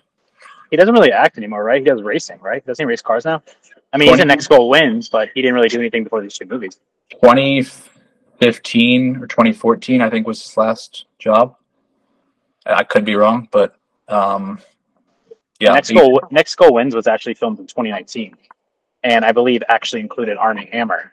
So they actually had to do a lot of reshoots and take Armie Hammer out of that movie and replace him with Will Arnett, which is not that I haven't watched that movie, but I feel like people are being too hard on it because that movie production was not good on it at all. Yeah. Fassbender also he had legal stuff. He actually I mean he was accused of like doing some pretty awful shit to his girlfriend, I think a couple times, and I think he kind of went away for a while because of that, or maybe not necessarily because of that, but like just. And he just needed a break. I think he also loves driving. I've heard people speak on both sides of what happened in terms of like the validity, and I'm not completely up to date on the legal status of that, but it definitely was something happened. So that's a shame to hear, but he is a very good actor. I hope what they said happened didn't actually happen, but I wasn't even aware of that for a long time. I actually made a movie, and if you guys like, this is just a little tangent, but if you like Fassbender, watch Slow West. It's like an 85-minute Western with him. It's really, really good. And it's, again, right in his wheelhouse. If you like this, you'll like Slow West a lot. And it's an excellent story. I'll have to add that to my forever growing watch list. Yeah. I remember you talking about that. That's when that person commented all that stuff about Fassbender. Yep. But yeah, it's worth watching. All right. Well, Stone, you want to lead us with your ranking of David Fincher? My ranking. All right. This is at the top of my head. All right. I don't have anything written in front of me. My laptop is dead. We know that there's been technical issues. So we're going to go with Alien 3 at the bottom, unfortunately. That might go up on a rewatch when I do not watch it with Aliens and that film, because that made it not good to me when you watch them in a row. Just a very big dip in quality. Second, I'm going to go Panic Room. Like I said, compared to all of his other things, I just think it's a really solid movie, but it's just fine. It's a fine movie. I think the characters could have been developed a lot more, but you can only do so much when it's a one room situation. Third, I'm going to go to the game. Or third, I guess. Next, I'm going to go to the game. Um, Based on what Dan has said, I've only watched the movie once. I think there's a lot of underlying themes that I'll have to get, but I think that it's just the story itself is the most interesting part, not necessarily a really big memorable scene. Next, I'm gonna go Mank. Surprisingly, I really do like the style of Mank. I think it is very interesting when you watch it the one time. The performance from Gary Oldman is a lot better than I think Michael Douglas is in the game, which I do really like performances. I like the story, a lot more interesting than the game as well. Next, I'm going to go The Killer.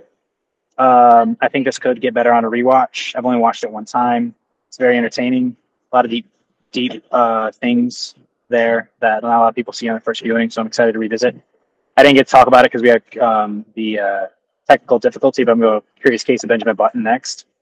I really do like that story a lot. It is very different. I think it was very funny. I didn't get to talk about it a lot. I think it's funny how they made Brad Pitt into a very believable old man, but Kate Blanchett still looks beautiful when you're trying to make her look like she's 80.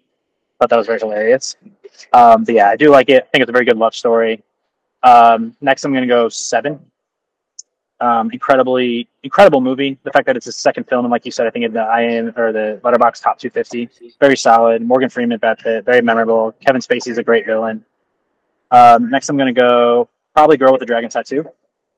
That is one that I definitely know will get better on rewatch, but I've only watched it one time.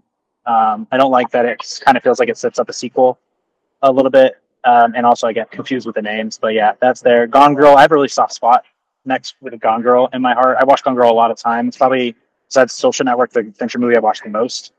I really like it. I think Affleck and Rosamund Pike are perfect. Great story. Next is Zodiac. Perfectly story for Fincher. I think all the performances are great. I love that it makes you try to solve the mystery along with them. And then I'm going to go Fight Club at number 2, I believe. I haven't missed any. And then I'm going to go Social Network at number 1. Like I said, I think it's the most important film of the 2010s, with just talking about the fact that it talks about Facebook and how much that changed over the 2010s, and the fact that this came out in 2010. Pretty astonishing. I just love everything's working so great. Best score, maybe best performance with Eisenberg out of any Fincher's films. I mean, I think Affleck's the best casted, but I think Eisenberg maybe has the best performance. So yeah, I'm gonna go Social Network number 1. But I don't think I missed anything. But, All right, Dan. So I'm going with Alien 3, Dead Last. Next is Benjamin Button. This just doesn't work for me very well. It feels like an outlier for Fincher. Then Mank. I love Gary Oldman. It saves it from being last or second to last. That's about it here. Next, this is where I start. I would say enjoyment, like legitimate enjoyment. Panic Room.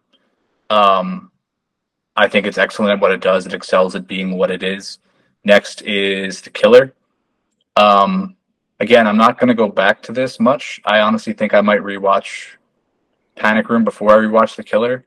But I can also really appreciate what Fincher was doing. I think a lot of it's really funny, like I said, but at the end of the day, you also do need to tell an interesting story. You can't just be filling the screen with subtext. So that's where I lose it. Next, 10, 9, 8. This would be 7. At number 7, I have 7. It's a good movie. I enjoy it. A lot of it's forgettable to me. Some logical stuff doesn't make sense at the end. Yeah, but it's very good. Next is Fight Club at 6. Technically really sound, interesting, fun twist. Gets a little too much praise, I think, especially when you compare it to some of the other stuff. At 5, I have The Game. This moved up for me since I ranked last. Again, I think this movie's hilarious. I think there's a lot of really funny, like, dark humor there. And it's just unique. It's not really like anything else I've seen. Number 4, I'm going to go with The Social Network. Technically insane and really good performances. I don't find myself caring that much about the story, or as much as I should, or many people do. I'm curious to see how that changes over time, but right now it's at 4. 3 is Gone Girl. 2 great individual performances, witty, really meta, good commentary. Just really, really strong. Again, unique, like Fincher doing some of his best work. 2 is Zodiac. I think this is one of the most incredible investigations in like human history, and it does a really good job of showing that to us. I like the frustration it leaves you with. I like the performances. It really pulls you into the story and is so detailed. I just really love Zodiac. That was my number 1 for a long time. On rewatch, Girl with the Dragon Tattoo is just very much my speed, my style. 2 of my favorite actors, a great villain, really good mystery, sharp writing. Fincher's tone is all over this. I think this is the best representation of him as a director, just diving into humanity and how he feels about it. So number 1 is Girl with the Dragon Tattoo. Okay. So I'm obviously missing 4. So my bottom and number 8 is Benjamin Button. I don't know if I'd ever go back and rewatch it. I mean, it has some Grind. What? It's a grind. Yeah, it has some decent parts, but for the most part, I don't know. I didn't find a whole lot of enjoyment out of it. My number 7 is The Killer. Again, I think that first act is fantastic, but after that, it just kind of loses me. And my number 6 is Zodiac. Bro. Love what you love, man. Don't let Dan's faces skew you. It's fun. We do this every episode. We do a ranking. There's something we disagree. Like his Pulp Fiction, I think, is the most egregious Tarantino ranking, where he has it. Right in the middle. But yeah, I don't know. Which is funny too, because of how much of a Jake Gyllenhaal fan I am. Like, Yep. you think it'd be higher, but I don't know, something about it. I think I need to rewatch it, and we'll revisit this ranking later. Respect though for not just skewing it based off an actor you love being in it. Like, I think that's a good thing. Be able to look at it like and still judge it fairly from how you like things. I think that's good. Yeah, no, I think the only thing like his bias kind of gets me on is when I rank Tom Holland's Spider-Mans. Yeah, that's fair. Is my number 2 sways a little higher than most people's. Fight Club is my 5. Again, you know, like we said, it has a strange cult following and gets a little overhyped a lot of the time. Social Network at 4. I like your ranking for that too, Dan. 7 is my 3. Like I said, this is one of my favorite movies of all time. I understand it's not the best though. 2 is Girl with the Dragon Tattoo, which is funny because when we started this, before we actually talked about it in depth, since I just watched it last night, this was at like my 5. After talking about it and hearing your guys' thoughts, it definitely moved up. Like I was saying earlier, Stone. And then my number 1 is Gone Girl. Cool. I think there's really interesting variance in all our lists. I think they're all. I like when the lists are different. Connor, I think we've had a couple where we've been like super like Nolan. Nolan. You're like lock and step on Nolan. I think our 1 through 8 on Nolan was identical. Yeah, which is pretty wild. But I like that there was some nice different opinions here, and I like hearing your guys' takes on all of these because there's, you know, a lot of different ways to view most of them. So I like that. Yeah, what type of movie would you guys want Fincher to make next? I made this comment on our last podcast episode, but I want Fincher to do Series of Unfortunate Events. I like that idea a lot. I think You're really good at that. almost like a grown-up, like grimy, dark, intertwined with like crime version. I think would do a lot of numbers and also be really entertaining. So Yeah, make it for the generation that read those books growing up, and then also we've seen him do how many book adaptations to be great. Like, I would like to see Fincher do a war movie. I think Benjamin Button. That's I do like that movie more than you guys, but I obviously I cut out when y'all were talking about it. But that is the one aspect of it where I was like, I don't really like this right now. The war aspect of it, but Yeah, might be a weird take, but maybe something like some kind of period war piece, like something in like the Revolution that deals with like spies or someone like Benedict Arnold or Paul Revere, like something that was like even like Washington crossing the Delaware. Like there's so many like insane, like complicated, like dark stories from that time period that were like so crucial to like our country existing. I think he could do a really cool job turning those into something that like the average person would enjoy. I don't know if that's a strange take, but that's no, kind I'd of say what. go farther back. Go farther back and do Genghis Khan.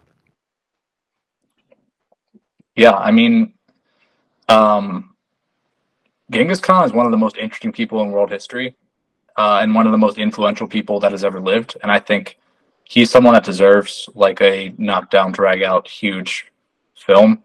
Um, Marco Polo, I've talked about before, but on Netflix deals with Kublai Khan, um, and is awesome. It's Benedict Wong from like the MCU and all, and he plays Kublai, and it's like incredible. But the Mongols were like so interesting, and were so ridiculously powerful and influential in the world for so long. That's a good. That's Yeah, a he good call. killed 10% of the world's population. Yeah, yeah, and I think a noticeable, at least a um, meaningful percentage of the world's population can trace their DNA back to Genghis, which is wild. Especially in yeah. Yeah, I think the characters or historical characters or figures like that deserve films, but I feel like it's very difficult. It's like look at Napoleon. Napoleon is a very hard film to make because he's done so much. So I don't know necessarily if Fincher would fit it perfectly because I feel like his stories aren't grand, and I feel like it maybe a smaller, more known historical figure like has a smaller story would be better fit him than someone of that magnitude. If that makes sense. yeah, he's very like it's strange because he's personal but not personal. I think probably the grandest story he did was Zodiac, just because it sprawls over time, and but like even that, it's like it's still through the viewpoint of like um those few individuals, and I think where when you're making historical epics and whatnot, regardless of what you focus on in that person's life, people will complain. Like people are like, "Oh, Napoleon should have focused on this period or that period or like this," and like I want to see his when he's young. But like, if you add in his that an hour about when he's young, what are you removing? Like, you can't please everyone. You have to decide, and that's why I like what Ridley Scott did. Like, he wanted to make it about his relationship, so he did that. And like, people didn't like it, but some people didn't like it. But like, you got to take a stance somewhere. You got to decide what you're going to talk about or focus on, or you can just half-ass a bunch of different little aspects of it, and it will have no value at all. So I haven't watched the film, but I saw a lot of people saying that the movie Steve Jobs did that really well. I believe that's Aaron Sorkin, the same person who wrote Social Network. Rather than focusing on Steve Jobs' entire life, like it took three different time periods or three different times of his life, but all have the same narrative, and they was able to like rope them all together better, rather than try to tell the entire story of his life, kind of thing. yeah, and that's the challenge of filmmaking is deciding which stories to tell and which to not, and you know that's difficult.